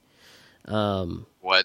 And and the drama CD actually has art by Shinji Higuchi in it. I guess this is a movie that I guess he's a big fan of it. Interesting, fun trivia bits. The radiation suits worn in the New Guinea scenes are the same suits worn by the ape aliens in Godzilla vs. Mechagodzilla, and the helmets are from the SY-3 crew in Destroy All Monsters. I mentioned the television series that got canned, probably due to the controversy. While the movie was making money and not quite driving people crazy and protesting, there was a sequel that I guess Tanaka was kind of working out a story treatment. But all this, there's about 14 pages worth of story treatment that was completed for a sequel. So I don't even know that even the treatment got finished. But the gist of it was to follow a reporter named Tsutomu Goto, named after the author of the original novel, who was investigating the use of spiritual mediums trying to contact Nostradamus about his predictions for the end of the world. Like this movie, meanwhile, all hell is breaking loose across the world. Battles are breaking out in land, sea, air, and even outer space. And at the end, the King of Terror that Nostradamus mentions in one of his prophecies descends from Japan, or onto Japan, and it's a UFO that takes the Japanese people to space to begin a new future as the rest of the world completely collapses in on itself and burns. Now, it is said that this is because Japan, how about it? Japan remained the only nation to remain 100% neutral in all of the ensuing conflicts. Fuck.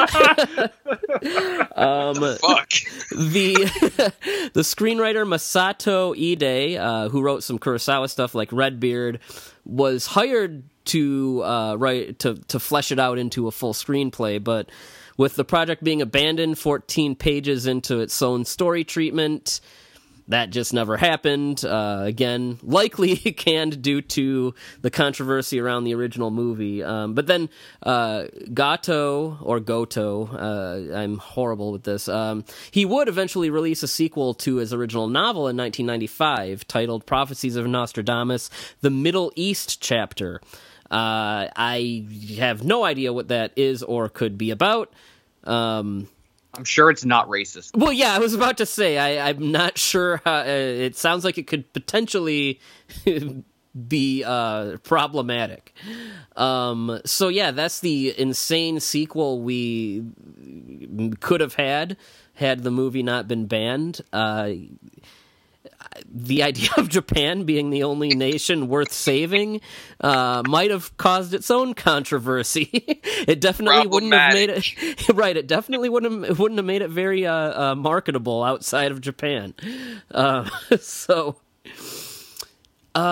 basically, everything about this movie, its past, its current status, its planned future, is all incredibly strange. Even by, like, 70s Toho standards. Even by just 70s film standards. This is like, if anyone's ever seen The Visitor, it's like one of those oddities where you're just like, a movie beamed over here from another planet. Right, yeah. Like, there's really no characters other than Tetsuro Tamba, who, like I said, if you are of sound mind after the last election, you were basically this character for 6 months. So if you just imagine that as the protagonist of a 2-hour movie where everything in the world goes wrong, that's kind of it. And then every other character is screaming into the void, but then also are the believing. Void, though. That's the thing. That's what's happening. Yeah, but then also believing in the prophecies of an old crazy man, and also having every other character in the movie be completely disposable and pointless. His wife's sole purpose is to be sick and die. His daughter's sole purpose is to be pregnant. His daughter's boyfriend, fiance's sole purpose is to just have an excuse to have a guy there in a scene. Oh, he has a camera. He's there during the rioting. Oh, he has a camera. Let's bring him to New Guinea. Oh, he has a camera. He goes here. It's just... That's not wrong. No, it's pathetic. And like I said, when you compare it to how strong Hoshi's character in The Last War is, and it's just like this is what happened in less than 15 years' time. I think it speaks volumes about the film going attendance for this, and just also like I don't know whatever was behind the story of this, or whoever's behind the screenplay, what they were thinking about. Like, it's just like they're talking about birth defects, and there's not one female character on this saying anything about this, and it's just like, you're right. The grandfather is the one who laments that, and the one daughter says something to the effect of like, "Well, women's role in life is to birth kids and raise them, no matter how hard it is." Yeah, and you think this is. There's some problematic stuff here. Well, the year before you had Sinking of Japan, where the guy like basically forces the girlfriend into marriage because he's like, "You need to carry my spawn." Like, it's like for every stupid like just complete nonsensical thing there is in here. There are, like, if you pulled certain quotes out of this movie and just threw them into any of our current issues, you're like, it's not enough to pray to God. I have to send a report to the Minister of Environment. We have to come up with a workable solution to our present crisis. Yeah, one prayer, man. That's how that works. Yeah, let's see. What would you do to solve all this? I would speak to them honestly. Let them know that in order to survive, they'll have to put up with all manner of discomforts. We'll close down all of the factories, save those that are essential. In summary, the world's agricultural products, amounting to 1,200,000,000 tons a year, are reduced to 700 million tons thanks to the luxury diets of the developed nations. So how many Tetsuro Tamba Yells at Cloud do you give this out of 5? Matt, you're going first. Yeah, that's fine. I'm actually at a 3.5. Like, I find the majority of the movie absurdly and wildly entertaining. It's got some issues, as we've laid out, especially for me, the end. But like, it's worth watching. There's like so much stuff happening. It's just a fever dream, and it's entertaining. Plus the soundtrack rules. Well, yeah, no, the score is great. I'm gonna do a 3. The score is great. I like some of the more outrageous things like mutants and cannibals and stuff like that. So much of the movie is just this guy yelling and not telling us what we can do about anything. He's kind of like that Homer Simpson quote of where he says, anyone can just make up a statistic. 100% of people know that.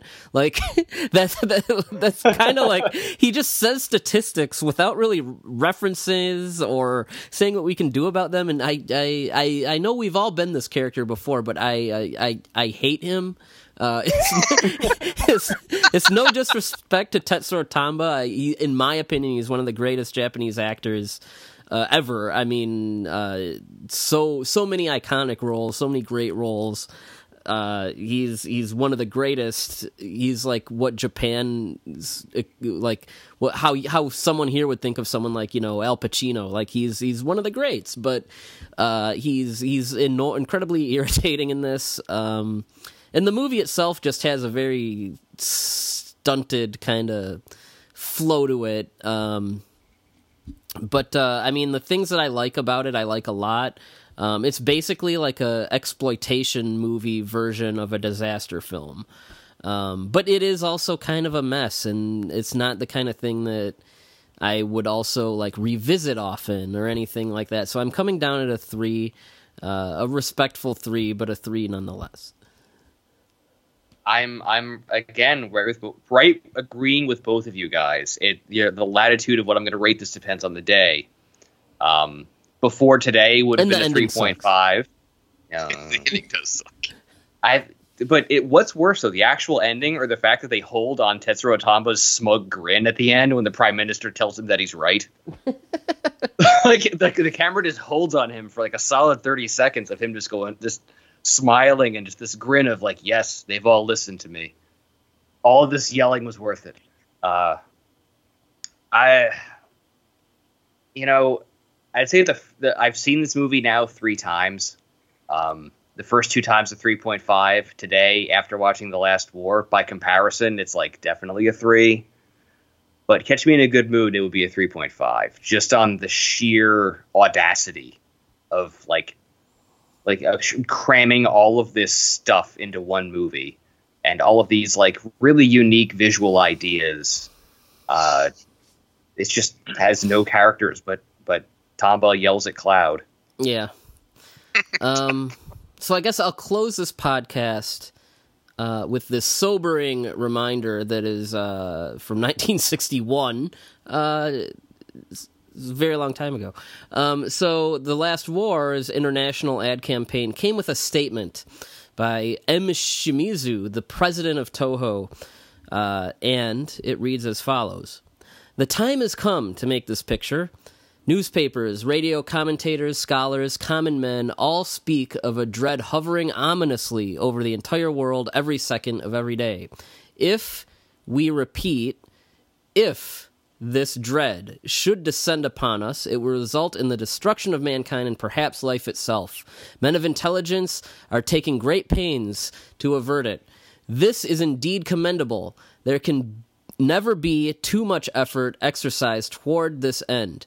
But still, we live in fear that a great war, the last war, may come. We, the Japanese, are in a better position than people of any other nation to make a film such as this. We side with no one. We are inimical to no one. The Last War is presented as our appeal to the world. We of Toho, the Toho company, are employing every vestige of our technical skill to represent as realistically and appealingly as possible exactly what will happen if this colossal horror befalls us. It is our sincere hope that by producing and exhibiting this film, we can serve the cause of peace. Admirable request, but it didn't work. So, Doomsday Clock is very close to midnight. I mean, it would help if anybody saw this movie. I don't know if that would work at this point. No, We're too far It gone. wouldn't. Yeah, I mean, the idea that mainstream art can do anything at this point is just like, come on. No one cares. All right. So I think that wraps us. Anyone have anything else? It would be nice if go Toho watch gave a shit Threads. about these movies. Yes. Watch Threads and feel better. Threads yeah. the day after. I mean, there's Doctor Strange. a laundry list of these nuclear disaster movies that if you like these, watch. I mean, just Google it. There's. I'm thinking of ton of Tom them. right now because he like marathon like all of these in a matter of what felt like a week. Yeah. Poor Tom. All right. Well, I guess that's all we have. We hope the apocalypse will be further delayed, and we can all enjoy life full of fun things. But you never know. Thank you for listening to the Kaiju Transmissions podcast. Please take a moment to rate and review us on iTunes, Podbean, and Stitcher.